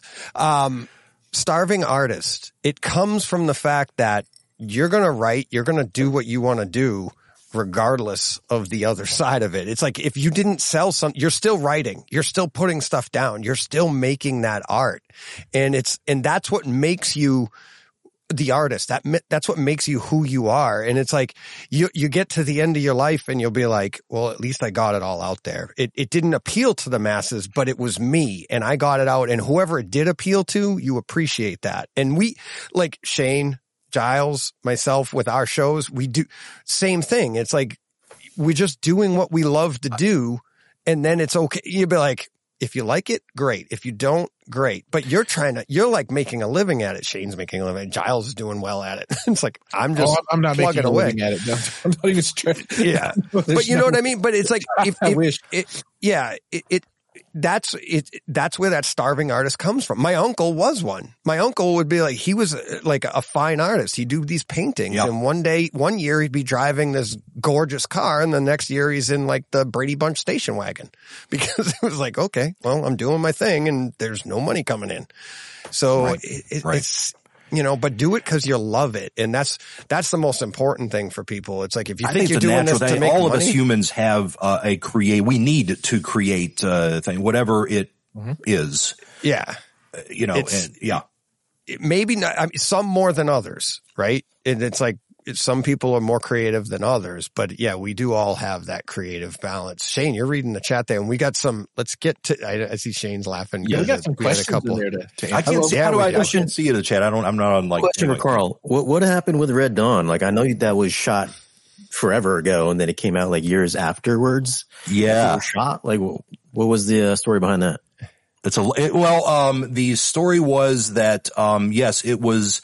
Shot in 2009, early 2009. I started on in 2008, 2009. We shot it with, there was an angle to it where it was where we had the setup where China was invading the United States. And I thought that was the most realistic, probable way to end to the movie. And that was kind of one of my sort of things of getting involved with it. I was like, I kind of wanted to do it, at least plausibly. And, there was that angle to it. And everyone I did research on it. I went to Washington DC, met with some folks there in that world of things. And, every time I sort of floated them this scenario, and they didn't laugh me out of the room. So I thought I was onto something. But then, so we filmed it with that angle. It was completely filmed, that way. And then MGM, I think, went bankrupt in the middle of all that somewhere.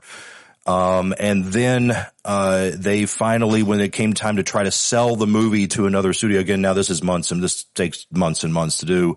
It came up where we had to actually go back in and essentially change the idea of behind the invasion and who the quote unquote villains are, et cetera. Yeah.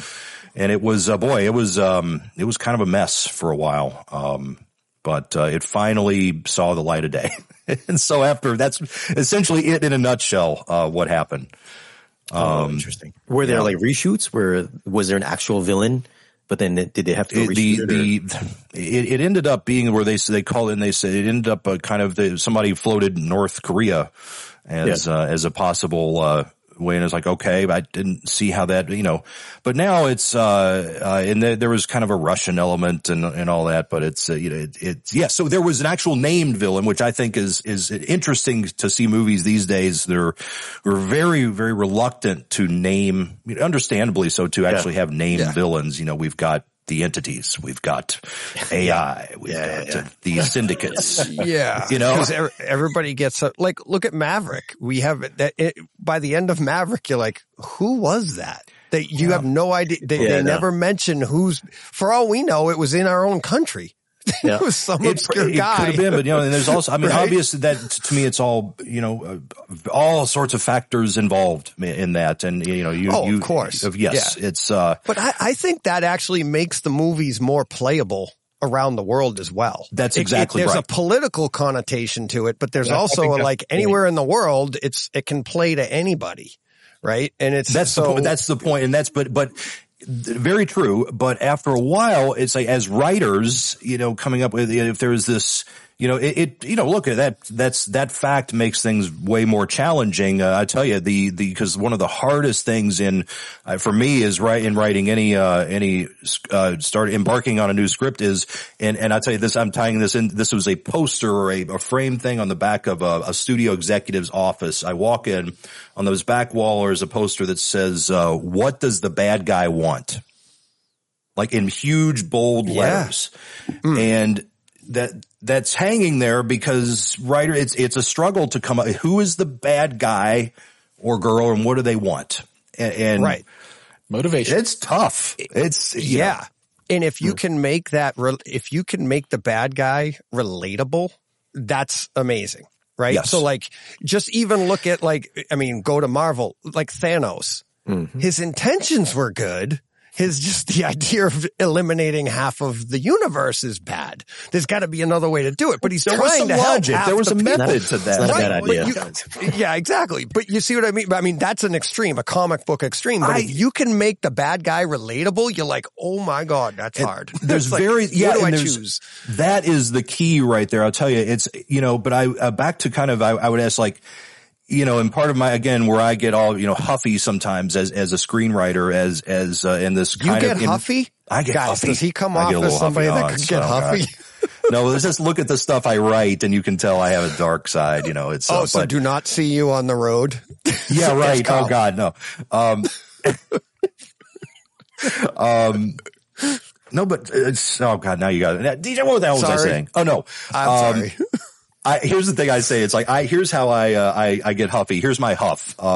If Die Hard were made today, I think there would be you would be required to sit through like 10 minutes of backstory on Hans Gruber explaining why he became who he became. It was like, so in other words, my question, but for some reason we love Hans Gruber's backstory is he's a bad guy. He wants a lot of money. Yeah. And he wears nice suits. And maybe there in the character is where we kind of relate to he kind of has a sense of humor. He's kind of cool, Yeah. But today we would have to, and I've run into this a lot, which is even on Unhinged, which actually though I was appreciative of feedback. I initially wrote my first draft of Unhinged where it was 15 minutes in and the lady just runs into the bad guy. You don't know anything about what's made him snap. I felt like that was scarier. You don't know, but yeah, you're right. You don't know. It's so far I haven't been able to get away with this. I always have to go back and explain my darn bad guys these days. So they can't just be, a little mentally off, so.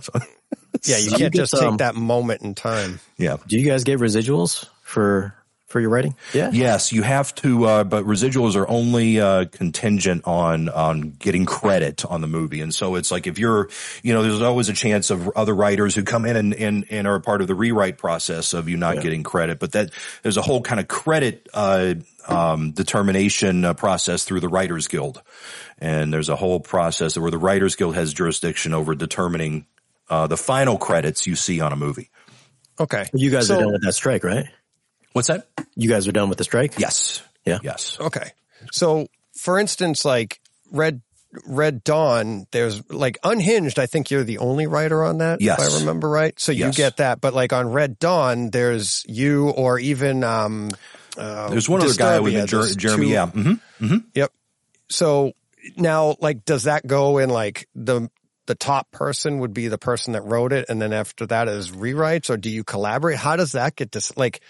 You know what I mean? Like, no, yeah. Because you said you were part of both sides of that. The technical part, if you ever see writing credits on a movie and it says written by so-and-so and the word A-N-D, that means that they did not collaborate in theory. They did not work together. And ampersand in a credit means it's a writing team or they work together. Wow. At some point. Actually, but on Red Dawn, I share credit with he's a friend of mine, Jeremy. It says A&D on there, but he and I were brought in many times together, with the producers to work on it.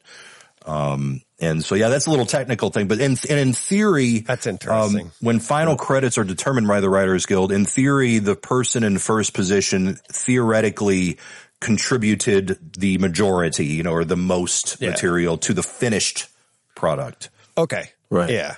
I know the actors, it's in their contracts on where they end up on the credits and who gets it. Sometimes that's like the biggest contention. Like, I'm not doing it unless you put me number 1, or I'm not doing, all right, we'll give you number 3, but look at this cast. I don't care. And it's like, and I get that because that's their brand, right? So that's part of it. And it's a big battle.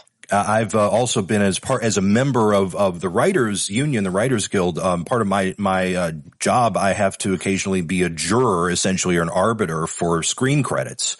And so, yeah, I've been in a part of that. And what they do is, it's like a jury system. There's 3 arbiters picked to determine the credits and this is for TV and movies. And it's been interesting where there have been times where I've been sent material from the writers involved, and it can average sometimes I've been sent a couple of scripts and to read and to figure it out.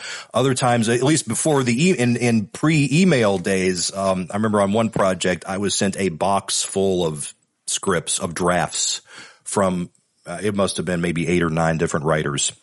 On a movie, and it's very typical. It's not, it's kind of crazy, but anyway, but that's where we step in. That's why we leave it to professionals to figure out, who should get the credit, but then there's limits. You can't credit everybody on it either. So and that's why honestly, that's why you have the strikes when they do come up. It's not a surprise. I mean, there's so many variables to all of this, and everybody's looking for their piece, and everybody's looking for it to be fair. And it's like, well, not everybody's looking for it to be fair, but you know what I mean. You get the phrase. There's a rough angles to it at all stages and all steps. Right. And not to mention though, you kind of bring it back. It's like, DJ, I think when we talked the last time, we talked about, do I ever think about, like how the movie should sound? And I was, and of course, I told you, I was so excited when I did talk to the execs and when they finished mixing Unhinged, my first question was, oh my God, did you mix it in Atmos? I'm like, yes, Carl, yes, we mixed it in Atmos. Because the writers are we're rarely, we're lucky to get, even be there through the shoot of it and even on the sets is, to say nothing of being in the final mix. I've been here and there and been able to see some of it, but anyway, that was exciting. So, but that was like, I asked Carl this the last time he was on because, and Carl said, I didn't know it at the time, but he's like, I love thunder and lightning. So like the opening to Unhinged, you got the thunder and lightning going and the, and the really Atmos enhanced windshield wipers. Yeah. It's like, I love that you say that. It's like, cause I went after we stalked and I went to watch like, God, DJ's right. God, yeah, it's like those things. You're like, what the hell? But it's setting that tone. Character. It is. And that's what I could not wait to talk to you and ask that because I'm like, as you're writing, are you imagining any of this stuff? And it's like, or at the other side of it is like, are you so surprised by like, oh my God, those wipers sound amazing, Yeah, and sometimes, and even, and I guess when you're saying, do I imagine it? Maybe not so much. I imagine hopefully being in a dark theater with 300 people, and with the THX Atmos Dolby Cinema going. And that's why I do what I do. It's a big reason. It's like, cause of that whole experience. And I was thrilled that like in Red Eye where they had, shaking the turbulence, of the plane and the engines roaring and all that. And in those moments, I'm so happy. It's like, yes, they did it. Yes. Okay, cool. It sounds so good, Do you know what is now, guys, this is so funny because the reason I even came up with that question is I play hockey. I'm 53 years old. I'm still playing hockey in a men's league. My son's on my team. When I make a nice pass that results in a goal or I score a goal, I imagine like I'm in the NHL. I'm imagining the call of it. I'm imagining the crowd going wild. And Carl just said, he's like, I imagine like when I'm writing, like, okay, I get to the climactic moment. He imagines like he's in the theater with the crowd. That's like exactly what a lot of us do, what kids do in the yard, right? And they're playing football or something. They make a catch and they imagine they won the Super Bowl. And it's like to hear a writer be like, I'm imagining I'm in the theater and this is a success. So that's what we do. We're still kids in our heads. Absolutely. No, DJ, what you're saying is, I think is so important to convey to really everyone. It's like, in the kids that I've been fortunate enough to teach, it's like, to give yourself permission to have a vision and to dream. You know, it's dreaming, right? It's, right. You know, and because I've become a believer in, you know, to think into the future a little bit. Where do you see yourself? Where do you want to, on a hockey, in a hockey rink, in a movie theater, seeing your movie, whatever it is. Cause I believe that you can manifest. I'm not saying this, the universe does this or that or good, but it's like, it doesn't hurt to at least, and to help drive yourself to meeting that goal. And, I totally believe in it as, talk about, and again, answer the same question to the guy who asks, hey, how do you break into movies? That's also a part of it. You know, give yourself permission to dream, to geek out in your head and to be passionate about whatever it is. And you know, it might be weird when I hit publish on this, you know, YouTube video, whatever XYZ video I put out, in my head, you know, I'm closing my eyes and I'm picturing you know, Hugh Jackman and Justin Timberlake sitting on a sofa watching my video and saying to each other, God, I wish I could do that. And I was like, yeah, man, that guy got it. That, you know, that's kind of because those two guys, oh dude, they are so good. If that's the bar, you know, it's like, yeah. And I also want to be able to take my shirt off like Hugh Jackman, because he's like 82 years old now. And he's like, whoa. You can take it off like him. You just don't look like him. Do you write in the script? Like, do you have Atmos in mind? You're like, I'm going to write in the windshield wiper sounds like this in the front speaker. So that you should convey that. No. But there are some times where I try to write in, like, say, like horns blaring, and I really sometimes I try to emphasize certain sounds. Right. But again, Thunder mostly, rolling. What's that? Thunder rolling. Thunder rolls. Maybe it's, I'm just because again, I try to get thunderstorms and everything. Actually, the rainstorm in Unhinged, I had no idea they were going to do that. I was pleasantly surprised because I didn't write in rain for it, but there are times, but mostly initially when I emphasize sounds, it's also for the visual. And also, I guess I'm envisioning or I'm hearing what I hope the reader is hearing. And I tell you, it's frustrating sometimes when people give me feedback and when they don't get something that I was going for. That I, you know, I was like, damn, I wish I could plug my brain into your brain so you could see it. And it's just, sometimes you just can't nail it the first or second or eighth time. You got a brain that thing. But a lot of times when I use, and I'll put sound effects like frong for a horn blaring on its own line, because I also want at least the reader as much as they can to envision a jump scare or to envision a shock cut there. Right. Yeah, and that's the other thing. Like, I have VJ in the chat. This kind of goes with my statement. VJM says sounds can also help tell the story, which is my not really question, but comment is like, a lot of writers, you set out to, like you said, if the reader is doing this and the reader is going along with their imagination and filling out, writing for something that's going to be visual has to be really difficult, but at the same time, can you cheat a little bit? Because now I can show stuff that I don't necessarily have to portray. You know what I mean?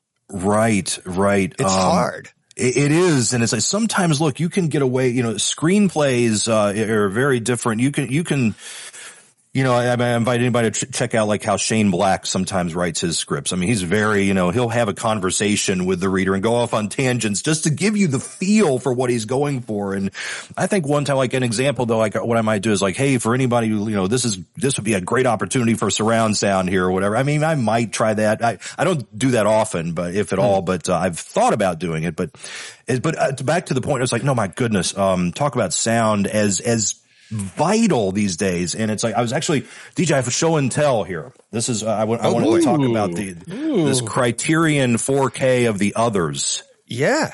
Talk about, there's hardly any sound in this movie, but the sound and the Atmos, the new Atmos track, it just blew my mind. It's so good. You know, again, the footsteps and the haunted house steps over every corner of your theater.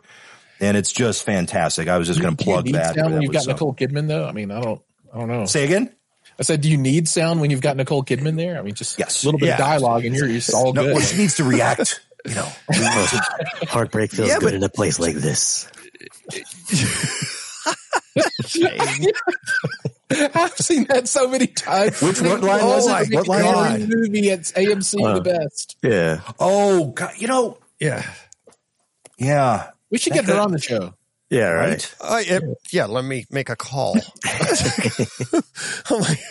I wish I could do that. I don't understand. Is the joke about that? See, the thing is, great idea, but good Lord, put other people in the theater with her. It was filmed during COVID. I don't care. No. But that was on. It's like I know it doesn't play as well now. It's like, but yes, back come then out to it the was movies alone. No, but it was people were afraid to go back. I get what their marketing was.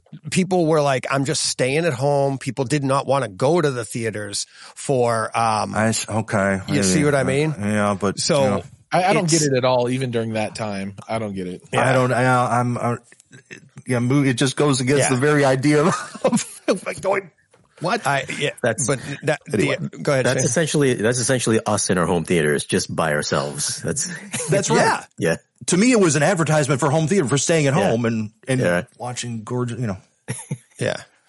We got two more jumping in here. Let me scroll down. So we have obviously Brent Butterworth and Dennis Berger joining the chat. Hello, Dennis. That voice. Now, Dennis, between Dennis and Shane, what are we gonna do? Brent, is your mic on, buddy? Yeah, we can't hear you, Brent. No. I'm kidding. I don't. I knew he was kidding with that. He's like, you gotta move your tongue. Is it working? It is. Okay, good. Oh yeah, I can hear you. I hear you. Hey, we could do like a cover of "Dance to the Music" by Sly and the Family Stone here, man.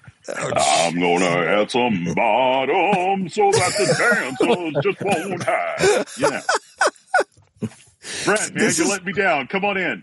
Where's Brent going? I don't know how that song goes. Oh, so you left?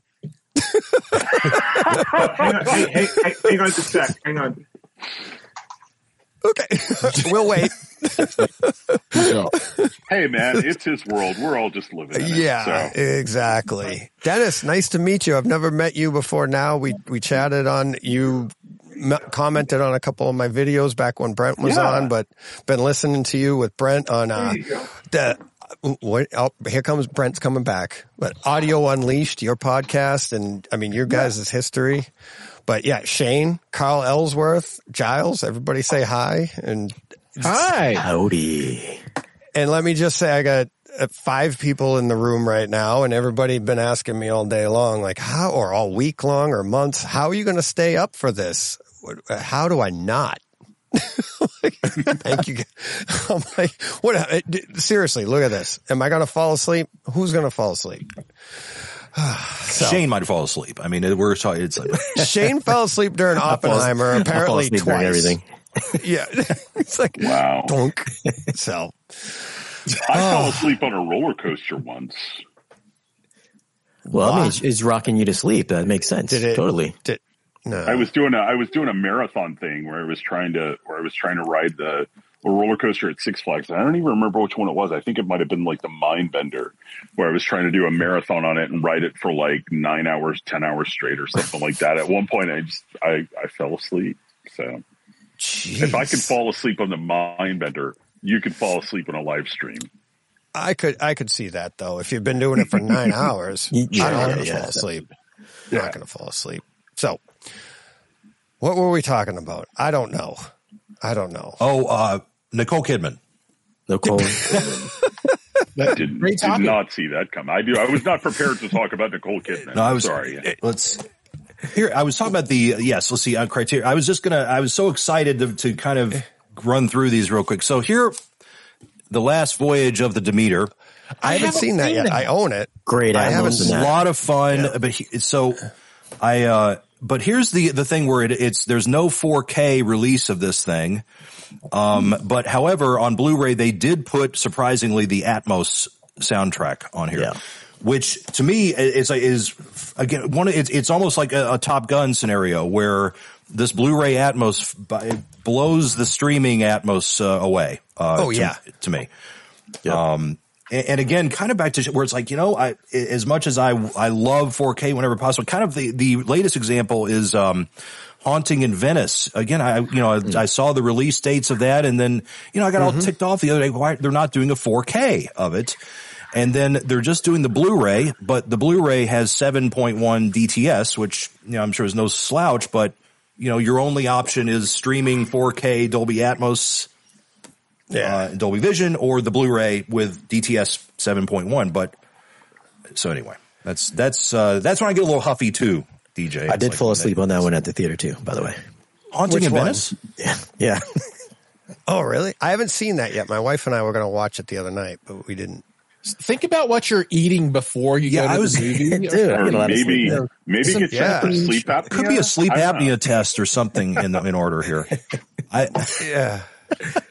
Brent's like, I'm out again. I can't handle this. Yeah, Brent's like, he doesn't know anything about these yet. So, no, the 4K though, like, and Shane, I think you mentioned this earlier, but 4K streaming is pretty, in my opinion, from what I'm seeing through my side, that's basically getting you physical 1080p.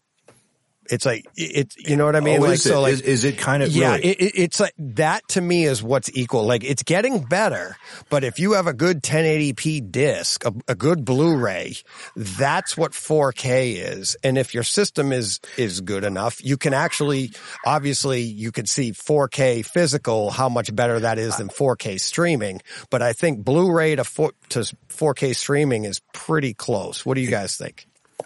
I think like iTunes is probably like the best of the streaming services.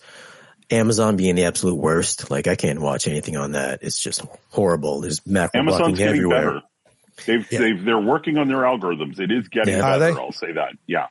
So I was watching. They have the most to improve. I agree, Shane. They have the most to improve. I would say Apple TV. I think Netflix does a great job. I feel like, and this is just a guess on my side, I feel like Netflix is actually doing it from the production side too. Like they know how to light a scene for HDR for streaming so that it doesn't come through crushed and it doesn't. So they're the, for all intents and purposes, the streaming pioneers, right? So I feel like they've learned the most. Apple just has great bit rates. I think they're doing great production as well. And then everybody else is under that. I think HBO or Max is hit or miss on their original content. Amazon is probably the lowest, but has the most to grow. So Dennis, you're saying they're getting better at that? Oh yeah, they're getting better for sure. I mean, have you seen Gen V? It's so, I don't know. Just on my projector, it's kind of like pixelated. It's really bad. Yes. Yeah. Yep. I agree. I haven't watched that one yet. No, but I've also found the hardware makes a big difference when it comes to streaming. Like I can see an appreciable difference between streaming on my Apple TV 4K box and streaming on my Roku Ultra. I think the Roku Ultra has better HEVC decoders. And I tend to like, one of the things that I can really tell a difference on is David Attenborough's Our Planet. It's a Dolby Vision. You watch it on Apple TV and you can start to see some misplaced textures, like especially when there's like a leopard on the screen. You watch it on Roku Ultra and it's kind of perfect, right? So, there's so many caveats that you have to throw out when you're talking about streaming. Okay, which service? Okay, which hardware? It all makes a difference, Yeah. And it's all the variables in our systems, right? And Dennis, are you running the latest Apple TV 4K? I don't know which generation I have. I don't have the newest one. I have the last generation Apple TV 4K, so I don't know if they've improved their HEVC decoders or what. But I know the last Apple TV 4K is not up to par with the latest Roku Ultra in terms of HEVC decoding. So maybe I need to get the new one in check. Maybe they've made improvements. I don't know. I've got a Roku Ultra too. I haven't used it in like years, like a year or so. I got to see the difference. The Ultra has amazing HEVC decoding. Really, really good. You now have to get a Roku. I've never owned one. Now I got to get. I haven't either. I think the HEVC decoder built into the Roku is as good as the HEVC decoder built into the Kaleidoscape Strato. And they're not working with the same, content, but just, and I'm not saying they're comparable in terms of the results. I'm just saying in terms of the decoder, I think their hardware decoder is amazing. So yeah, everybody get a Roku Ultra if you can. Interesting. If you care about video quality. Yeah. You know, some people don't. So. Brent's having issues on his side, but let me get to the couple of these. I got this from earlier. Chris Brown, a 1999 super chat. Great conversation. Chris Brown, thank you very much. I got to use the boys' room. Yeah. All right. Subscribe to at Giles McCoy. Let's go. I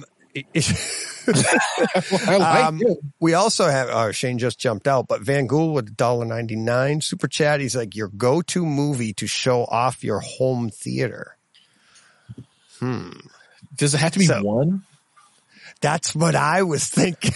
I was thinking the same thing. I take Kaleidoscape and chop these things up, right? I would need to make a whole bunch. Yeah. My to show it off, it's like right now, it's probably the 2:15 scene is probably from Maverick when he did the 2 minutes, 15 second scene. Because I love the aspect ratio change on that. I love when you got one scene to show somebody, it's like I go with that. And then it's the details while they're hitting you with all that bass of the jet engine, but then he's going back and forth and the wings are going and you can hear the wind going over the wings on either side of your room. It just, you can watch that scene over and over and over and pull out different audio details each time, but then also see how that's all mapped and perfect with his expressions, his faces. And I know he was in a plane and it was actually doing stuff, but still for him to be like, and do it. It's just, there's so much to take in on that one particular scene that even when you're showing somebody, which you've seen this scene probably 20 times and you bring somebody into your room, I can almost guarantee you'll be like, I hadn't heard that before. And you'll find something new as well. It isn't an Atmos treasure. I have a scene again that I was showing. It's The Dark Knight Rises 4K. It's when Anne Hathaway's Catwoman traps him when that door comes down after Batman goes in into Bane's lair, and it shifts the aspect ratio as well, and it's just the fight between Tom Hardy as Bane and Christian Bale. Great sounds, great, his voice, that Bane voice getting in all the speakers everywhere. It's just very atmospheric, and that's one of my favorite go-to scenes anyway. Yeah, I'll flip this completely around then. I really like to use the scene from The Greatest Showman, Hugh Jackman, and it's the scene where I can't remember her name. She the lady who sings in front of the audience at the opera, and it shows her singing and his reaction, and then all the other things that are going on in the crowd and with everyone, and it's got the Zendaya love issue, right? And she's holding the hand, and then they stop holding it. So the scene gives you all the feels, right? You get all the stuff going on emotionally, and obviously the music is wonderful and the sound is great. But my favorite part, go back and watch it. There's the two children, Hugh Jackman's wife and two children, and at one point the daughter picks up a pair of binoculars, and I just thought she goes. It's like, it's hilarious. You have to go watch her bring up the binoculars. But that's one of my favorites. That's just a great scene. Shane? I believe Van Gool. Did you ask me this question yesterday? My answer was the part where Anchorman is in the phone booth and he's like, milk was a bad choice. That's a demo scene. I crack up every time. At the expression on people's faces when that's the demo scene. Let me show off your theater. It's like probably Mad Max Fury Road is another. Oh my goodness! Just cue that up anywhere. And how about the eyeball at the beginning of Blade Runner 2049? Ooh, that is some sound right there. Yeah, I was that X-15, Giles. Did you play that on the X-15? Yeah. Did you see my name on the box, by the way? I'm sorry? Did you see my name was on that box? Dude, there's like 100 people's names on that box. No, really? Yeah. What's the X-15? I didn't see it. What do you got a credit on a box? Got it now. No, it shipped for me to, I think, Giles or. Yeah, so back Miller and forth. Chrysler's got an X15 Plus subwoofer that's doing the rounds with literally everyone. It's made the rounds in the chat for you two. It's like in the chat, it's like, get Giles and Shane to talk about the. It's a good sub. Hey, how do I get it? Can I get in the rotation of hey, I'm open for demoing things and YouTube channel. There you go. Yeah. If you'll write me some content, I'll send you stuff to review. There you go. Like, write me 2 sentences and I can be like, these are original 2 sentences from Carl that I'm going to read on my show for you. And I'll list you as main writer and you can have residuals of my. I'm ready. Yes, I make. Brent, do you have a scene? You and I talked about this before. I forget which one you had. What's your favorite scene to show off your system? I don't show off my system. I don't have a system. I mean, I churn gears so fast that I don't really like have a chance. I just kind of. I mean, I do have my neighbors do come over for like streaming night and stuff, but. Sorry, I'm watching I'm keeping a close eye on my dog who's descending into dementia. Seriously. I mean, oh no. Yeah, you said that last time you were on. You had 15. issues. Yeah. Well, she's 15, but I just have to watch her. Sorry, but anyway. That's all right. But so I don't really. My neighbors, like any good sound bar is fine for them, but I guess probably, for my like testing and stuff, I do the scene from U-571 where they're kind of confronting the destroyer and they shoot the cannon off because you have voices, which is good to test with. And I find that cannon shot, sometimes it sounds like somebody's whacking on an aluminum tin, and sometimes it sounds like, boom, right? Yeah. And then after that, the sub goes under the ship and you hear the engine noise, which is really, really, really low. And then you have the depth charges that come after that. And you can tell so much from that about how, a subwoofer's performing or a sound bar or, the subwoofer part of a sound bar. And a lot of those are bad, but, I like to push them. I want to push them like over the edge rather than up to their limits. I want to push them past their limits and see where they fail, because that's what it's fun.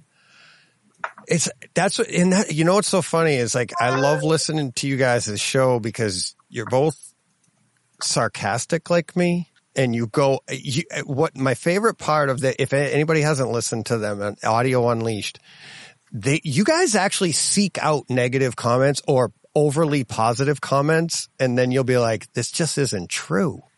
What are they doing here? And it's like, you're bringing awareness to, like, we've been talking about it all day at different points, but like what's correct out there for information and what isn't. And I've said for a while, podcasting has helped a lot with that. And you guys doing your podcast now, I feel like you're doing it more now. Maybe you had some constraints on the last podcast. You couldn't do it as much, but you guys go hard at people on like, not misinformation, but like over marketing something, right? Is that a way to look at it? We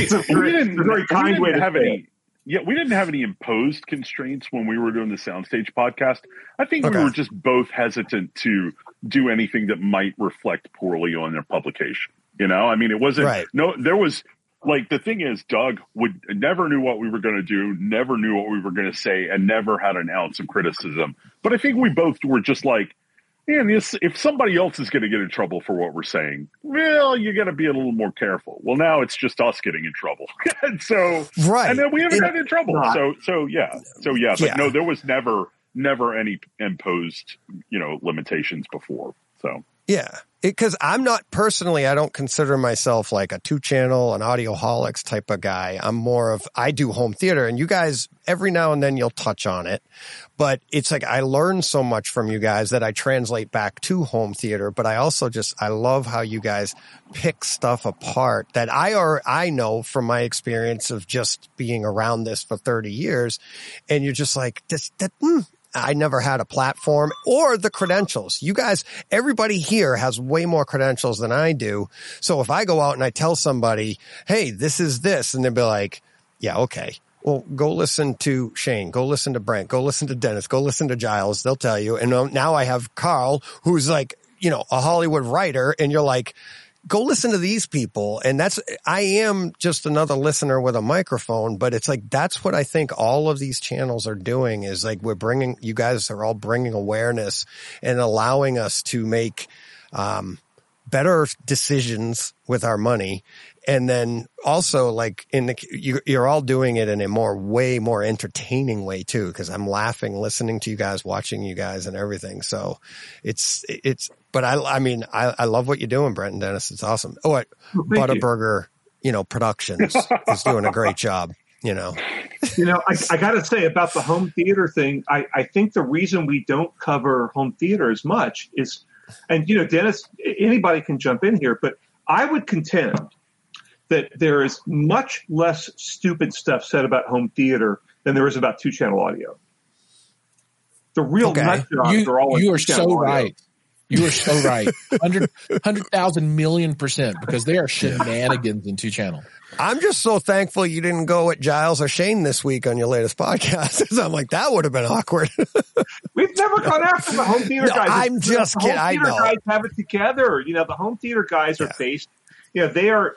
I'm sure there are some exceptions, but by and large, the home theater crowd has been based in, science and sort of rational thinking, and not driven so much by marketing. I mean, the whole 2-channel side of it is driven so much by marketing and by quote unquote reviewers who basically are just there to parrot the marketing language. I can't remember which it was. It was a recent podcast, and you said something talking about, I don't know if it was a speaker or an amplifier, and you made the great statement, and you'd said, they said it has to break in, it has to warm up, and whatever. And you're like, when it gets to 600 hours, that's where it is.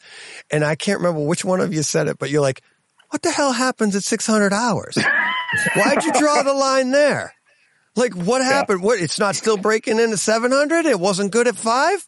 What the hell? And I'm sitting and I'm cracking up because I'm like, there's so many other variables when you get into these expensive products, and they're trying to market it to a certain variable. And I'm like, that's not even a thing. And it's like, but if you brought up realistic physics to what you guys say, it's like, well, don't talk about that. And I know a few of them, but it's like, you're like, don't talk about those physics. We can't market that. Oh my God. Right. And it's use that to your advantage though, as a reviewer. Because if, they send you this nice set of speakers to review, and, you don't have a lot of time in your schedule, you can always come back and say, I'm still working on that 600 hours of break-in before I can get around to doing it. Oh, yeah. There you go. There you go. And I listen about an hour a day, so, I need 2 years with these before I can get around to it.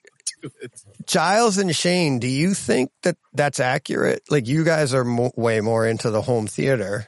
And do you think, is there snake oil? No, not brake oil, but I know what they're saying. That just seems to be more snake oil stuff in audio, like Audioholics. Or do you think home theater has a better grasp on that?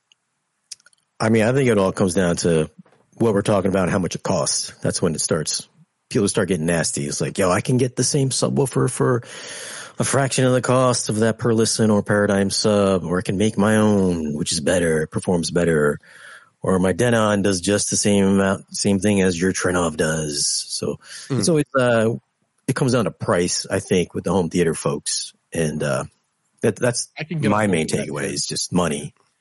But there are definitely more shenanigans in 2-channel world, right? Because then you get into the cryogenically frozen this and the crystalline aligned lattices and that kind of stuff. And I don't know. But I think, to like Shane's point, I think as you go up the price chain in home theater, I think there is a value there in most of it. I don't see as much as they used to be. Like we joke about it, but it was a legit thing. Like Monster cables, you're paying crazy money for, and there was no real value in it. And then, since we've gotten rid of stuff like that in home theater, it's like, yes, in your room, a Denon is just as good as a Trinnov. But when you get into a bigger room or you have multiple speakers, there is a value there for you. And like you said earlier, Shane, it's like yours is upgradable, and it's like it's a 2015 model, but it's just as relevant today. And there's a value there because now you made that purchase in 2015 or whatever.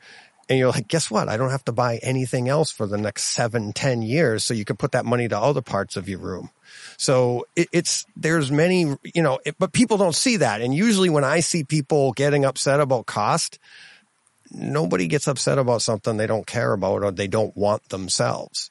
Yeah. Right. There's a lot of stamps out there for stamp collectors that are super expensive. But as I've said to people, I don't care. I don't complain because I don't want it. So it's like usually you find the people that are complaining the most, it's a little bit of jealousy. Yeah, the most divisive topic that I've heard in home theater is around Kaleidoscape. That always brings out a crowd of folks that just have pitchforks. Yeah. And but the thing is, there's a value there, and if you see the value, then you'll pay the money for it. If you don't see the value, then you don't get it. But usually when people are complaining, it's because they see the value. They just haven't been able to purchase it yet or can't purchase it, and I loved Kaleidoscape for many, many years before I could get mine. And it's like, and it actually came down. I mean, it used to be like entry level was like $40,000 when they first started. Yeah. And, so, I mean, believe it or not, it's cheaper now. So it's, but there's nothing wrong with dreaming for that, like a Barco projector or something now for me, it's like, will I ever achieve it? I don't know, but it's envision it, DJ. You got to envision that. You got to close your eyes and it's put it out to the universe. Carl, That's right. Carl, the name of my company for I do automotive paint repair is Envision, spelled with a Y. And you know why? Because my sister. Okay, I got it. Dennis is over here going. Where's the Y? ENVYSION. Okay, ENVYSION. And my sister, who's in marketing, works for a very large company,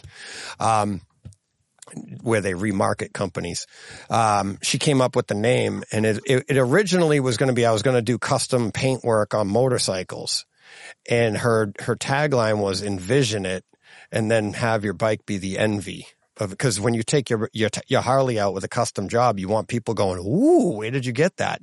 So that's where that play came from. And then the company I was working for at the time wasn't working out well. So I went on my own and I took that name Envision on-site bumper repair. But that's where Envision comes from. But it's the same idea. It's the exact same idea. It's all of that. Like imagine it and make it. So, I'll probably hop off here, guys, and listen in and thank you, watch. Carl. Thank you all very much. It's great meeting you guys. Absolutely. Thanks for being here, Carl. I really appreciate it. We'll have you back because Steve wants to chat some more. I know. I mean, he got called in or something. So, I know. Yeah. I got that message too. So thanks, buddy. Thanks a lot. Congrats, soon. DJ, and see you soon. Thanks a lot, guys. Bye. Later. Hey, I'm gonna take the opportunity as well. My time is up and I got to roll. So they're falling like flies. I know. I'll guys, don't leave me alone. I'll say hi periodically through the evening, and thanks, buddy. You getting sleepy? I'll poke you. There you go. Thanks, buddy. Appreciate it. Later, John. Bye. Oh, yeah. So it's wow, amazing. So Dennis, let's step away from home theater for a second. Where am I stepping? God, right where you are. This is a beautiful. I mean, Shane's got the beautiful setup of the blurred background, but no offense, Brent, but you're boring in the background. Yeah, but Dennis is like he's swinging for God's sakes on a swing, sitting here talking with us. Okay, so here's the problem, and Brent will back me up on this. The inside of my house is like a vampire cave, right?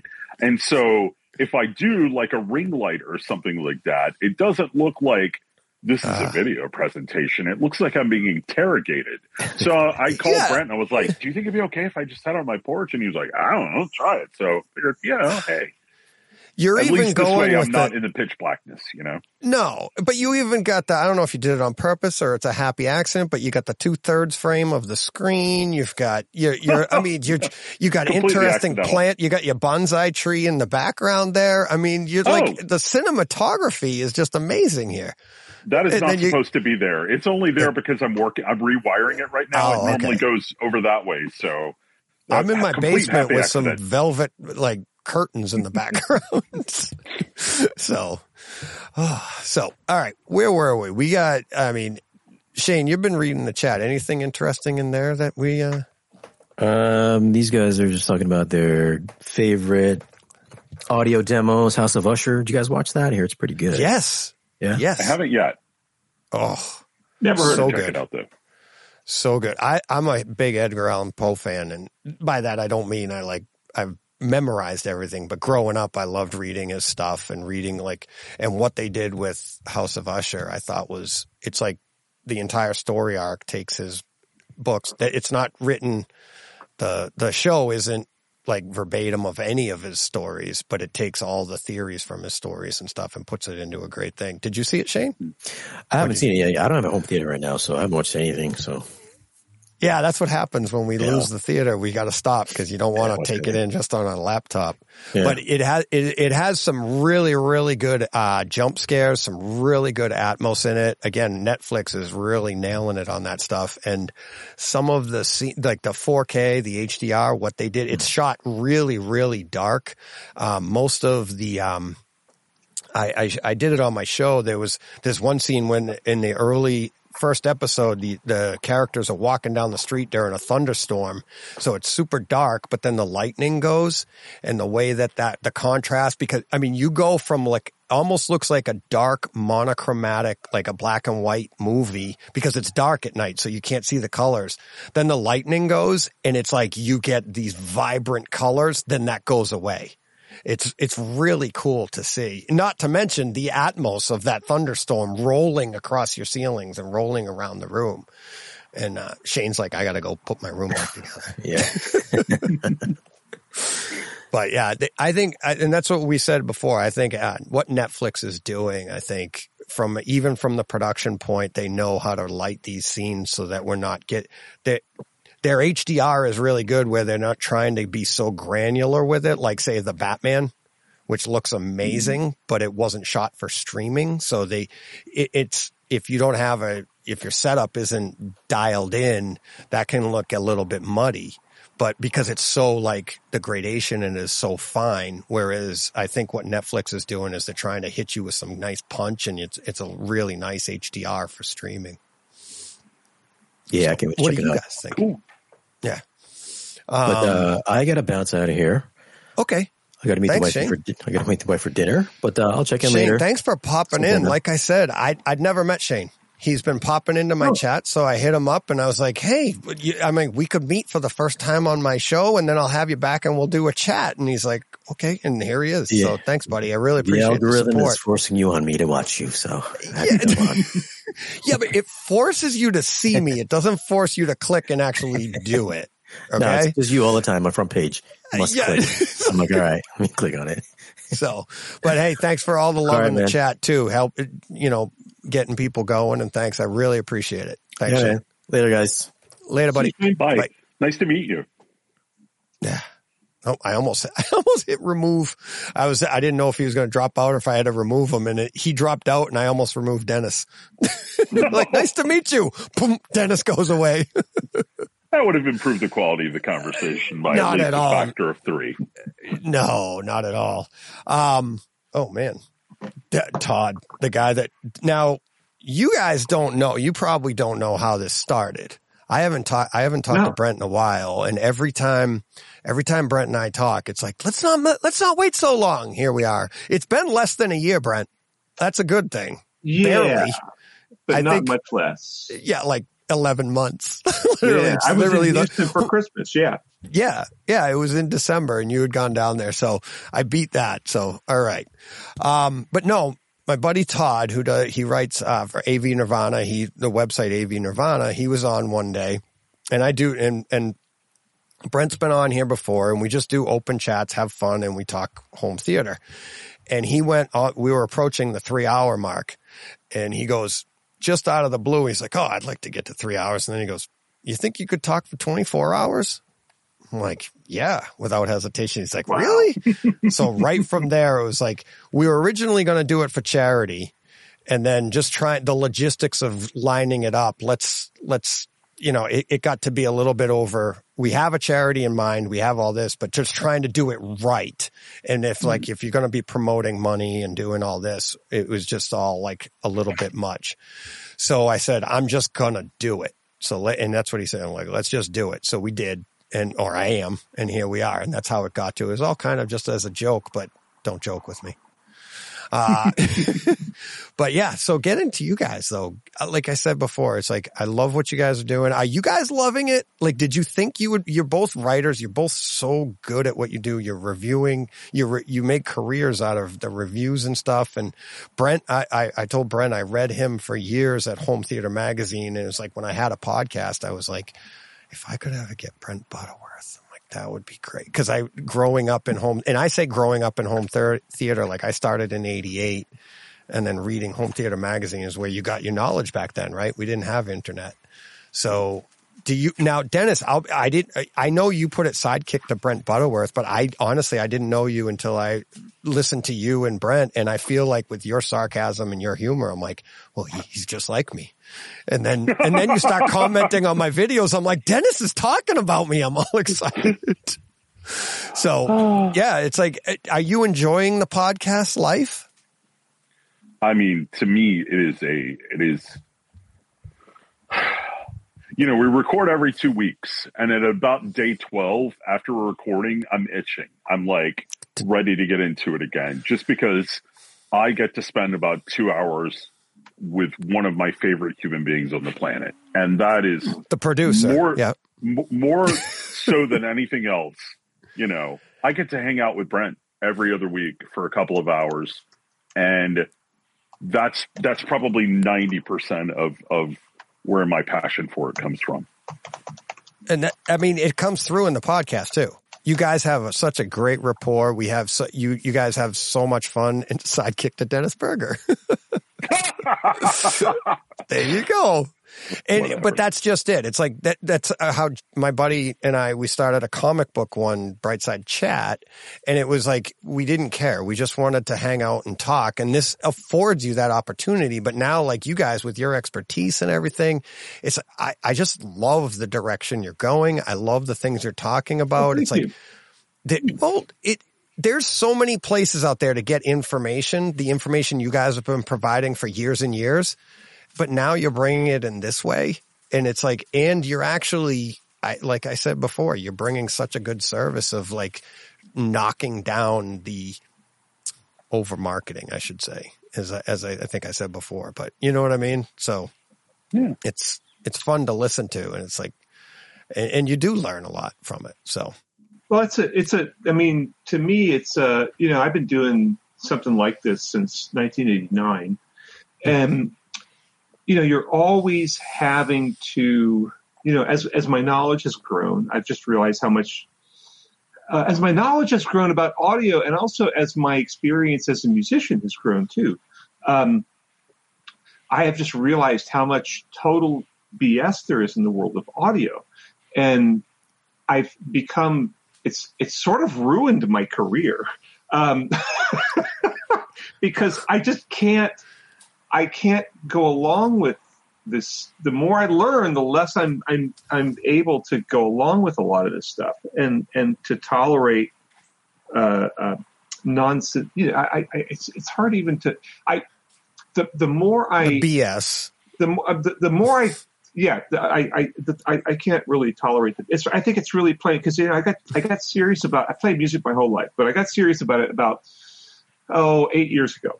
Kind of accidentally. I mean, I've played in bands and all that kind of stuff, but like really getting into it. And then I did an album during the pandemic because one of the sax players I gigged with he and I had nothing to do. And going through that whole process just made me realize what, you know, recording is all about and what music is really all about. And music has nothing to do with inner detail. Okay. Like nothing.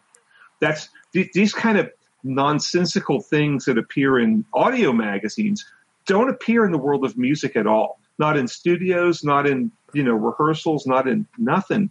And so now it really bothers me that so many of these publications, whether they be, there's still a couple of print publications, but, online people in different forums, when they just start spouting all this just ridiculous stuff.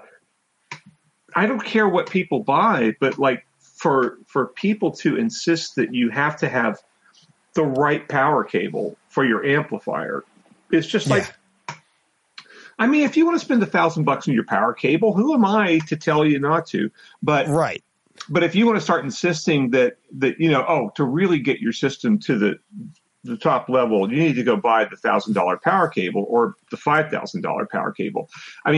It's such a bunch of malarkey, and I feel like and I think Dennis agrees with me. I feel like it's our responsibility to the world, sort of, and that may sound grandiose, but I feel like it's our responsibility to the world to fight this sort of crap.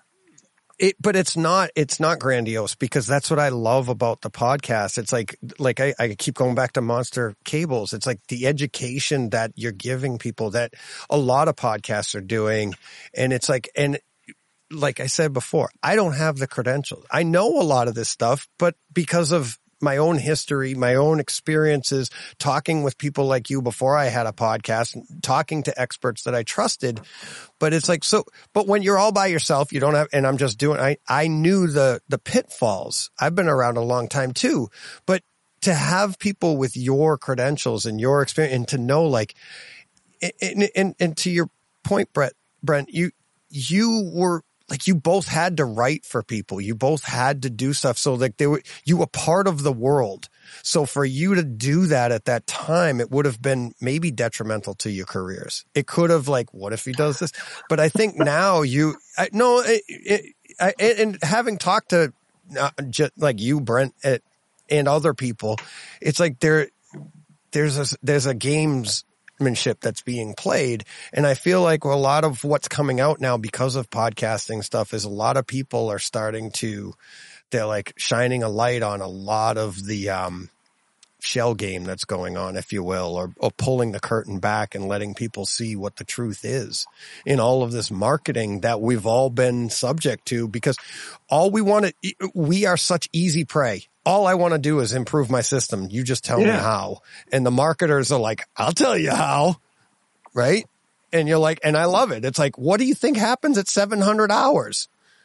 And it's like, but it's funny because you laugh and it's like you made that as a joke, but at the same time, it's like, it's so accurate. It's so much of a fact that you're like, he's right. It's like, why all of a sudden that now I understand, like a bulb, a brand new bulb, give that like, maybe 100 hours or 50 hours or whatever it is to work itself in before you calibrate, but there's some science there. Look what's going to happen with the bulb. Look what it is. But you're like 700 hours on a speaker or an amplifier or this or that, and didn't you say, I think it was a speaker, and you were like, can't you just go up to it and push it? And like, didn't you say a reviewer used to do that? But there's so much behind from that. Atlantic Technology used to do that. He'd bring me speakers for Atlantic Technology is a brand that, do they still exist? I think they still exist. They do. They were a really pioneering brand back in the 90s in sort of the dawn of home theater. And Peter Triedman, the guy who was the president of the company, he would bring me speakers for review, and he would just go to the woofer and push gently in to break it in. And it worked. It's not as good as, playing like CTA 2010 test tones through it, which really get it moving. But it just sort of shows you that, like, there's so many to the break-in thing. There's so many manufacturers that have realized, like, oh, if I say my product takes 100 hours of break-in or 200 or 500 hours of break-in, that makes it seem more special, right? It's like wine. You can't drink wine right out of the whatever thing they make wine in. You have to, but seriously, it does age. I wrote a lot about cigars, and like, if you don't age the tobacco in a cigar at least like a year or something, it's going to be really nasty. But if you age it 3 or 4 or 5, it's going to really get good. So that's legitimate. But like speakers, I mean, Floyd Toole covered all this stuff in his book. It's like speakers break in a matter of really a few minutes. And, I measure them all the time, and I measure stuff at, factory fresh, and you can watch the performance change in the first couple of bleeps and bloops and whatever your test gear does, but then it settles down. Yeah. And I think you guys said that, right, Dennis, of like your test gear might see this, but can you hear it? Can you, is there an audible difference a lot of times? Is like, and I mean, are there people putting too much emphasis on the test gear stuff, like stuff that's not even, perceivable by human perception, whatever it is, audibly or visually? Well, you can go too far that way, but I think in large part the people who are the 800 hours of break-in people are more likely just to ignore measurements completely. They don't want to know about measurements. They're the measurements are bad. Measurements are, measurements can't tell you what we hear kind of thing. So, but I mean, there are two extremes there, and they both have their problems. So yeah. Yeah. And you had the example, was that this week's show? The example of like, did you say burp or something? Somebody like, I can hear it at my house. And like, if the person says they do, you'll be like, well, he said he can. So I guess that sound traveled there. But then you guys went and broke down scientifically of like the volume and how it deteriorates over time. And I literally learned why sound quiets as it goes further. You know what I mean? Like it's not infinite. But what it is it's the science behind it is it's mixing in with in the way you broke it down. And I do know that like at different altitudes, sound reacts differently. At different depths in the ocean, it reacts differently. It travels further, the denser, blah, blah, blah. I did learn just different recently. Air pressures too. I mean, we just had a cold snap here, and we went from record highs to record lows in 6 days. And I could stand inside in my kitchen and hear, it's cold, because I could hear the traffic from the bypass. I can only hear the traffic from the bypass when it's in the 30s here. Like, even once it gets into the 40s, I can no longer hear that. So, a lot of things affect it. And it's like Todd and I, my buddy I was talking about earlier, we had a conversation, private conversation, but we were like, there's so many variables out there, and it gets to what you guys do and what you guys are talking about is like, there's so many variables out there that nobody wants to talk about. And that was one of them. It's like when people do speaker measurements, or this speaker is like bright or it's warm or it's this, do they tell you what altitude they were listening at? Because at different altitudes, that sound is going to get to you faster. And that other thing, like there's so many other variables that are more important than the speaker wire. The speaker wire is the speaker wire. But you know what? On any given day, if the barometric pressure in the room is different than it was on another day, that sound is getting to your ears at a slightly faster or slower rate, which is going to change everything, the dynamics of the room itself. And him and I having this conversation, I looked it up. It's like, do you know where sound travels the fastest on this planet? Through a diamond. Because the denser it is, the sound travels so fast to the other side. And I was like, it was like a light bulb went off in my head. And I'm like, oh my God, that's right. So like below the deepest part of the ocean, sounds traveling. And as you get up out of there and closer to out of the atmosphere, what happens to sound outside the atmosphere? Nothing. You need pressure. No one can hear you scream. Exactly. Thank you. Bringing it right back to home theater scenes. But you see what I mean? It's like, but all of those things, depending on where you are in the world, depending on the weather in your area, that's all an actual variable that is more important than the speaker wire. Well, but they can't sell weather. I think we were talking about, there was some guy, maybe Dennis, by the way, I just want to say, I think this is the first time I've actually seen Dennis in about 4 years. It is since February 2020. Handsome devil. Because he refuses to get on camera normally. I don't do camera. This is an extreme honor we're getting right now. Yeah. I didn't know that, and I'm telling him his cinematography is fabulous. I couldn't believe it. I couldn't believe I clicked it. I'm like, whoa, my God, it's Dennis. Who's that guy? You look good. I think we were talking, there was some guy, Dennis, I don't know who it was, who was saying, don't let anyone tell you what you can't hear or something like that, right? Who was that guy?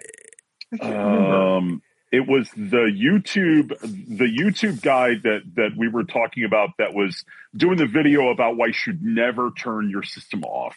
Oh, that I heard Why that you conversation. should never turn off your hi-fi. That dude. That was the guy that was like, don't let anyone tell you what you can and can't hear. Only you know that. And it's like, no, I can say some pretty confident things about what you can't hear. Yeah. Yeah. So I came up with the example of, I'm just picking on famed audio critic Michael Fremer, whom I know personally and stuff. We give each other a hard time sometimes. But I was saying, like, can you hear it? If I'm here in the Seattle area and he belches in his home in New Jersey, can someone here in Seattle hear it? And I can say definitively no. And I can prove why scientifically it's completely, utterly ridiculous, that notion. So at least we can start there with something like, okay, we can all agree people can't hear that, right? Because if you said, I think I can hear that, then that person, whoever says that, is just deranged, right? That they could hear someone belching from 3,000 miles away. Okay, so you have to at least start from the standpoint of like, okay, there are things you can't hear. So what is but there's things we absolutely can hear, like the difference between the headphones I'm wearing and these headphones, right? Yeah. These are open back hi-fi mans. These are Sony 7506s. I mean, anybody can hear the difference, right? Because you can see there's a huge difference in frequency response. But like, there's that. So we know people can hear that. Anybody can hear that. But then there's like Michael Fremer belching in New Jersey. You can't hear that in Seattle. So we know that you can't hear that. So you have to draw the line somewhere. You can't just say, oh, what is that, Dennis? What is that Facebook group? That everything affects the sound. Yeah. Okay. So everything does not affect the sound. Does this affect the sound when I put this pencil right here? Can you hear it now? And can you hear it now? Can you hear the difference? Do we have to do a blind test? Can we ABX this thing, or can we just move beyond that? I think you've made your point there. Yeah. Okay. No, but you've used that. You used that one months ago on like if I set. And you actually corrected yourself. Like, if I set this knickknack on top of my speaker, does it make it better or worse? And then you went, well, wait a minute. Actually, that might actually resonate. So maybe it would. But your point was the exact same thing as the pen. Like, you're doing all these things, and it's like, and that's like, and I'm cracking up. Anybody, if you haven't listened to their show and you're not, please, that it's so entertaining because this is exactly what they do. And I'm the same way. It's like you get into the nitty gritty of, because that's what marketing is about. They write things a certain way to get you to bite because, like the fish on the line, right? And you're like, this will improve everything. And I know you'd be like, what? My commute to work didn't get any better. Don't use the word everything. And I do that and it's like, I'm such a stickler for that. And it's like when people be like, and I do it all the time with Kaleidoscape. Nobody can afford this. I have one. Don't say nobody. Somebody, and I'm not rich, but don't tell me nobody can afford it, because if nobody could afford it, nobody would have one, and people do, right? Nobody can afford a Ferrari. Wrong. Just me. I can't afford it, right? Not just me, but you know what I mean? So it's like, that's why I love listening to you guys, because you'll get into that like, oh, this will improve everything. No, if you're going to sell me something, I need to know specifics. And that's why they don't want to get into specifics, because when you get into specifics, their marketing falls apart, and they just want to be so vague that you go, it's gotta be good. Right. There's a weird phenomenon in high-end audio whereby you're not allowed to simply say, you know what, I just want something nice. I want something bougie. I want a pretty amp. I want a speaker that, looks like Kareem Abdul-Jabbar. I don't know. I just want something nice. But there always has to be... It's a weird-looking amp. Nothing against Kareem, but... as Brent frequently says, they have to provide the alibi, and the alibi always has to be, no, this is going to improve the sound in a way that you are special enough to appreciate. And it's like, well, no, sometimes I just want something pretty, why can't we say that? Why can't we be honest about that? Right. And it's because, and here's the thing. It's like, I went to CEDIA this year for the first time. And I was walking around that floor and I'm listening to one of the things I found most entertaining was listening to dealers. And because that's what they're there for. That's what that place is for, right? So you're surrounded by these people that are just trying to market stuff to you, to the consumer. And how do I find a better way to market this to people? And listening to these conversations, it's like I came home and I went on my Patreon and I told my Patreon supporters, I did the video and it was like, I got like mad at them and not at them, but I'm like, here's the problem. And I'm like, don't let anybody ever tell you that something is objectively better, because that is a false statement. The term, you cannot have the word better, which is a subjective word, after objective. Objective, the word objective has to be followed with a fact.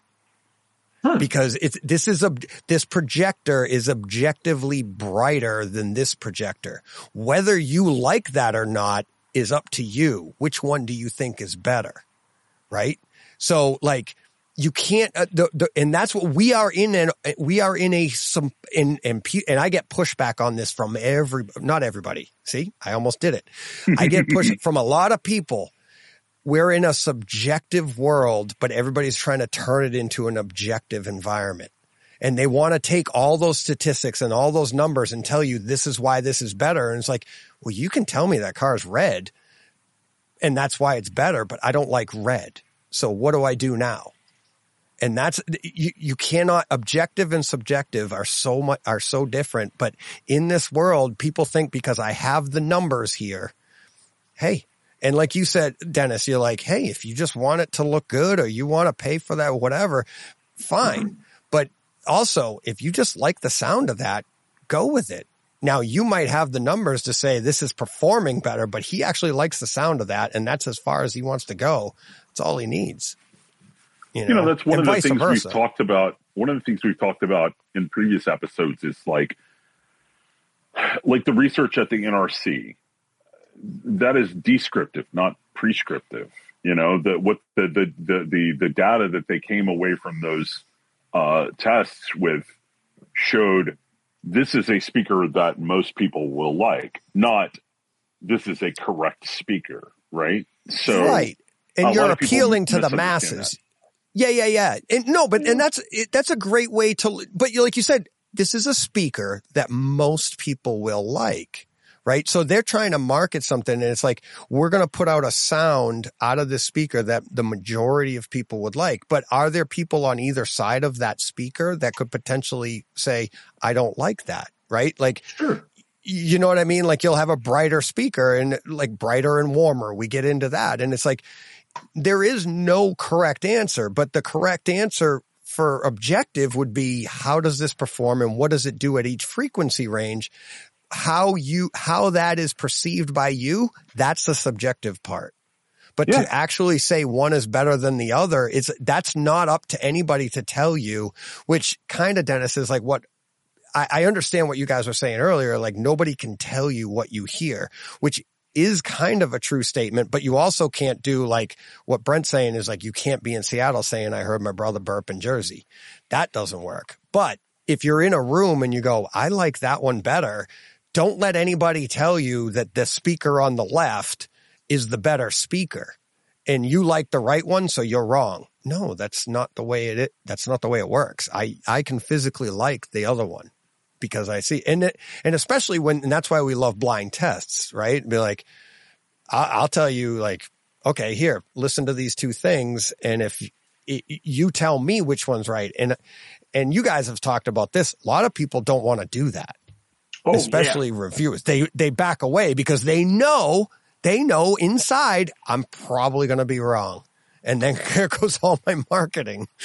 Well, their opinions are going to change. I mean, like Paul Barton, the guy who started PSB Speakers. I mean, I had him on a panel once, and that was one of the things he really stressed was that as soon as you hide the identities of the products, everything changes. And he threw his arms up like that. And it's really true. I mean, I've been kind of, blind testing has been my thing for since the early 90s. And just because I realized that the more blind you make the test and the better you get your levels matched, the more a lot of differences start to disappear and a lot of biases start to be proven wrong. And I think it's okay to sort of reflect Dennis's point. I think it's perfectly okay for people to buy whatever audio products they want, but blind testing helps you get past claims that are ridiculous or wrong, and it also ends up saving you money, right? If you go blind test 2 speakers and one of them's or we're doing microphones now for Wirecutter, and it's really shocking some of the results we're getting, and you can go spend $50,000 on a vintage mic if you want to. But then you can go buy microphones for under $100 that are really, really good.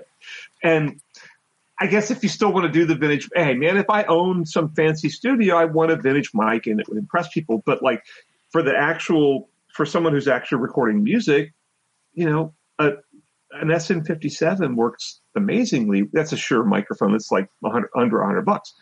Works amazing. And same with speakers. There's so many good speakers for.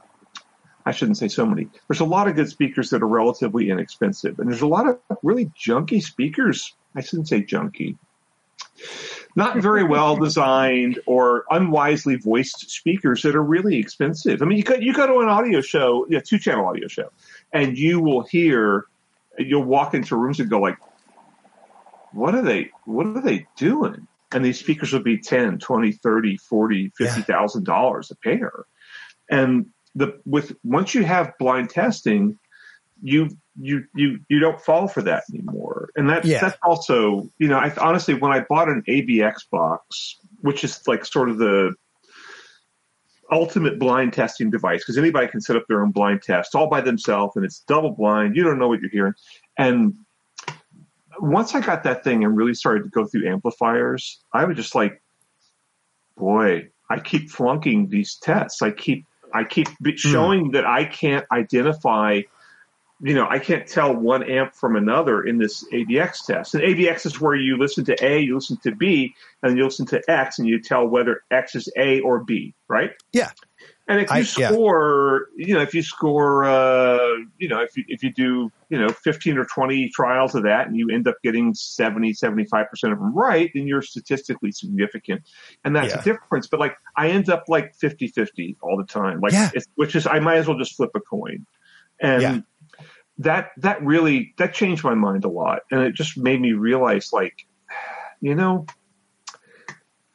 it's unless you've just got speakers that are really brutally hard to drive, it's just and above a certain level of quality, like above some of these little amps you get off Amazon for like $20 or something. Yeah, I mean the little tiny Class D ones. All right, so fine. So let's get above that quality because that in some cases will barely even get your speaker working. But like get up to a reasonable level of quality, and beyond that, you're kind of paying for a lot of cosmetics and backstory and marketing. And granted, that's fine. My ideal amp would be an EL84 powered tube amp for purely emotional reasons.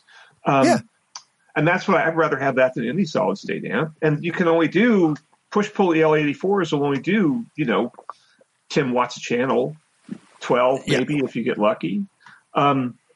But that's a really cool product to me. And I think that, and I know so many guys, I know a lot of vintage audio guys, and they are really into the product for what it is. And the products, some of those vintage speakers are pretty horrifying, but the amps all work fine. Those vintage receivers, a lot of them are awesome. Vintage turntables, a lot of them are great.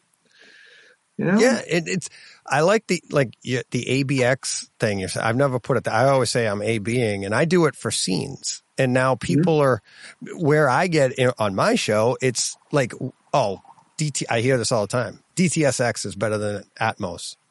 Well, they both do the exact same thing. They both hit this frequency responses the exact same way. They both have they're both capable of the exact same thing. It's now DTSX, maybe when they produce the sound designer on that might have the better mix, or they're doing something different, but they're both capable. It's like this paintbrush is better than this one because Van Gogh used it. Well, what the heck, right? It's the same thing. I mean, it's still the artist on the other side. It's like DTSX can't do anything extra that Atmos can't do. So it's not the codecs that's better. And then when you get a movie like we had Jurassic Park Dominion came out on Kaleidoscape and Atmos and DTSX on disc. So now you can do that AB, and I'm going to call it ABXing. And what I found is like I can switch back and forth fairly rapidly with my system.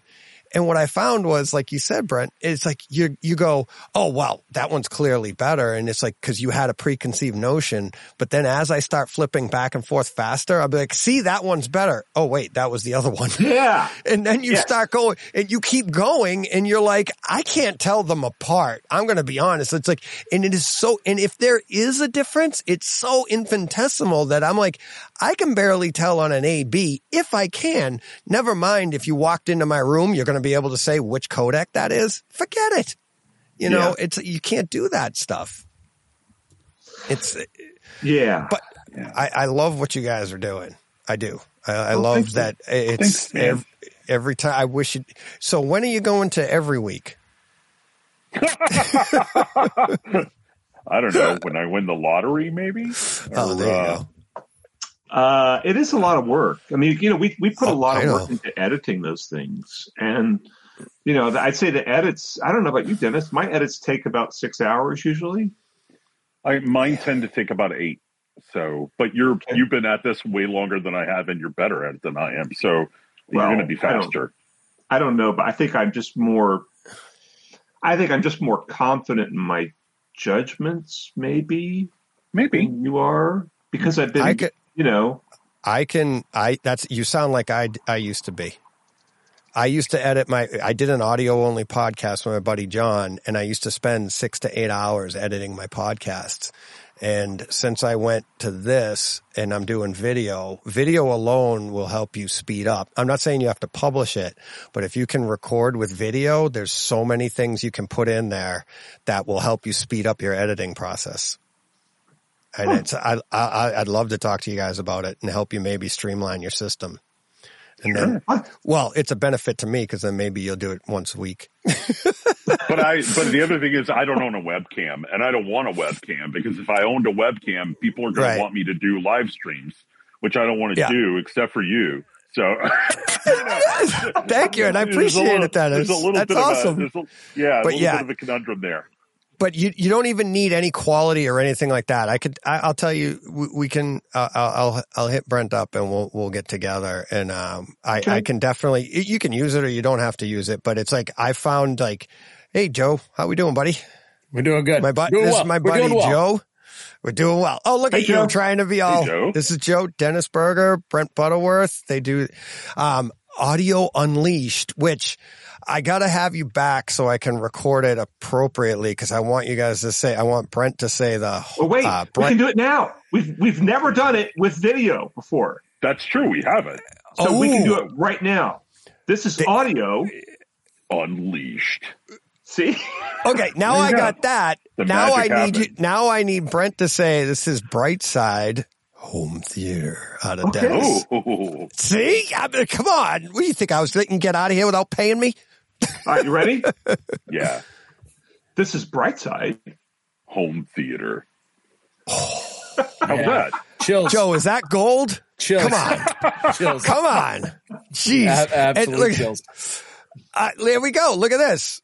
And we got Johnny Speakers, $4.99 super chat. Brightside and Audio Unleashed are my favorite 2 podcasts. So there you go. You have excellent taste, Johnny. Yeah. Well, with a name like Johnny Speakers. Yeah.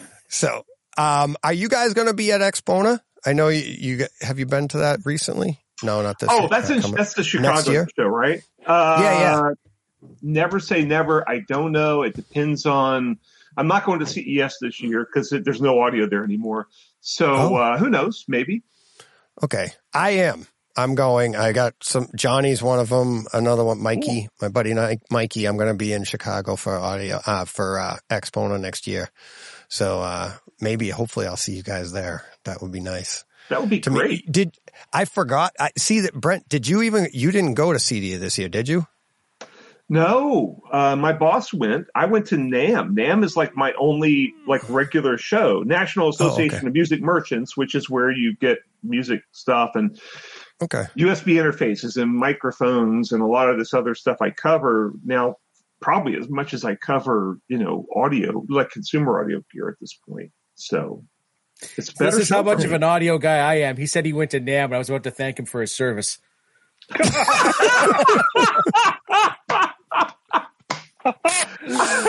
Joe, that is a funny joke. That's good. There is some who would say, because like if you go to the drum section of NAMM, right?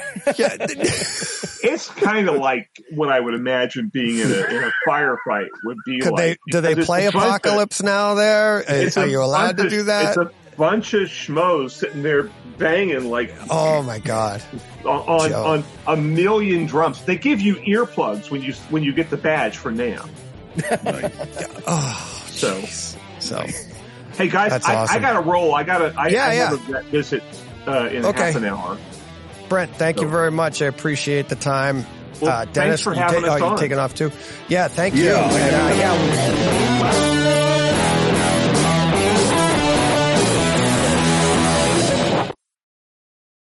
Hey Fred. This has been a Hey Fred production with theme music by Jeff Bernhardt and Throne Vault Productions.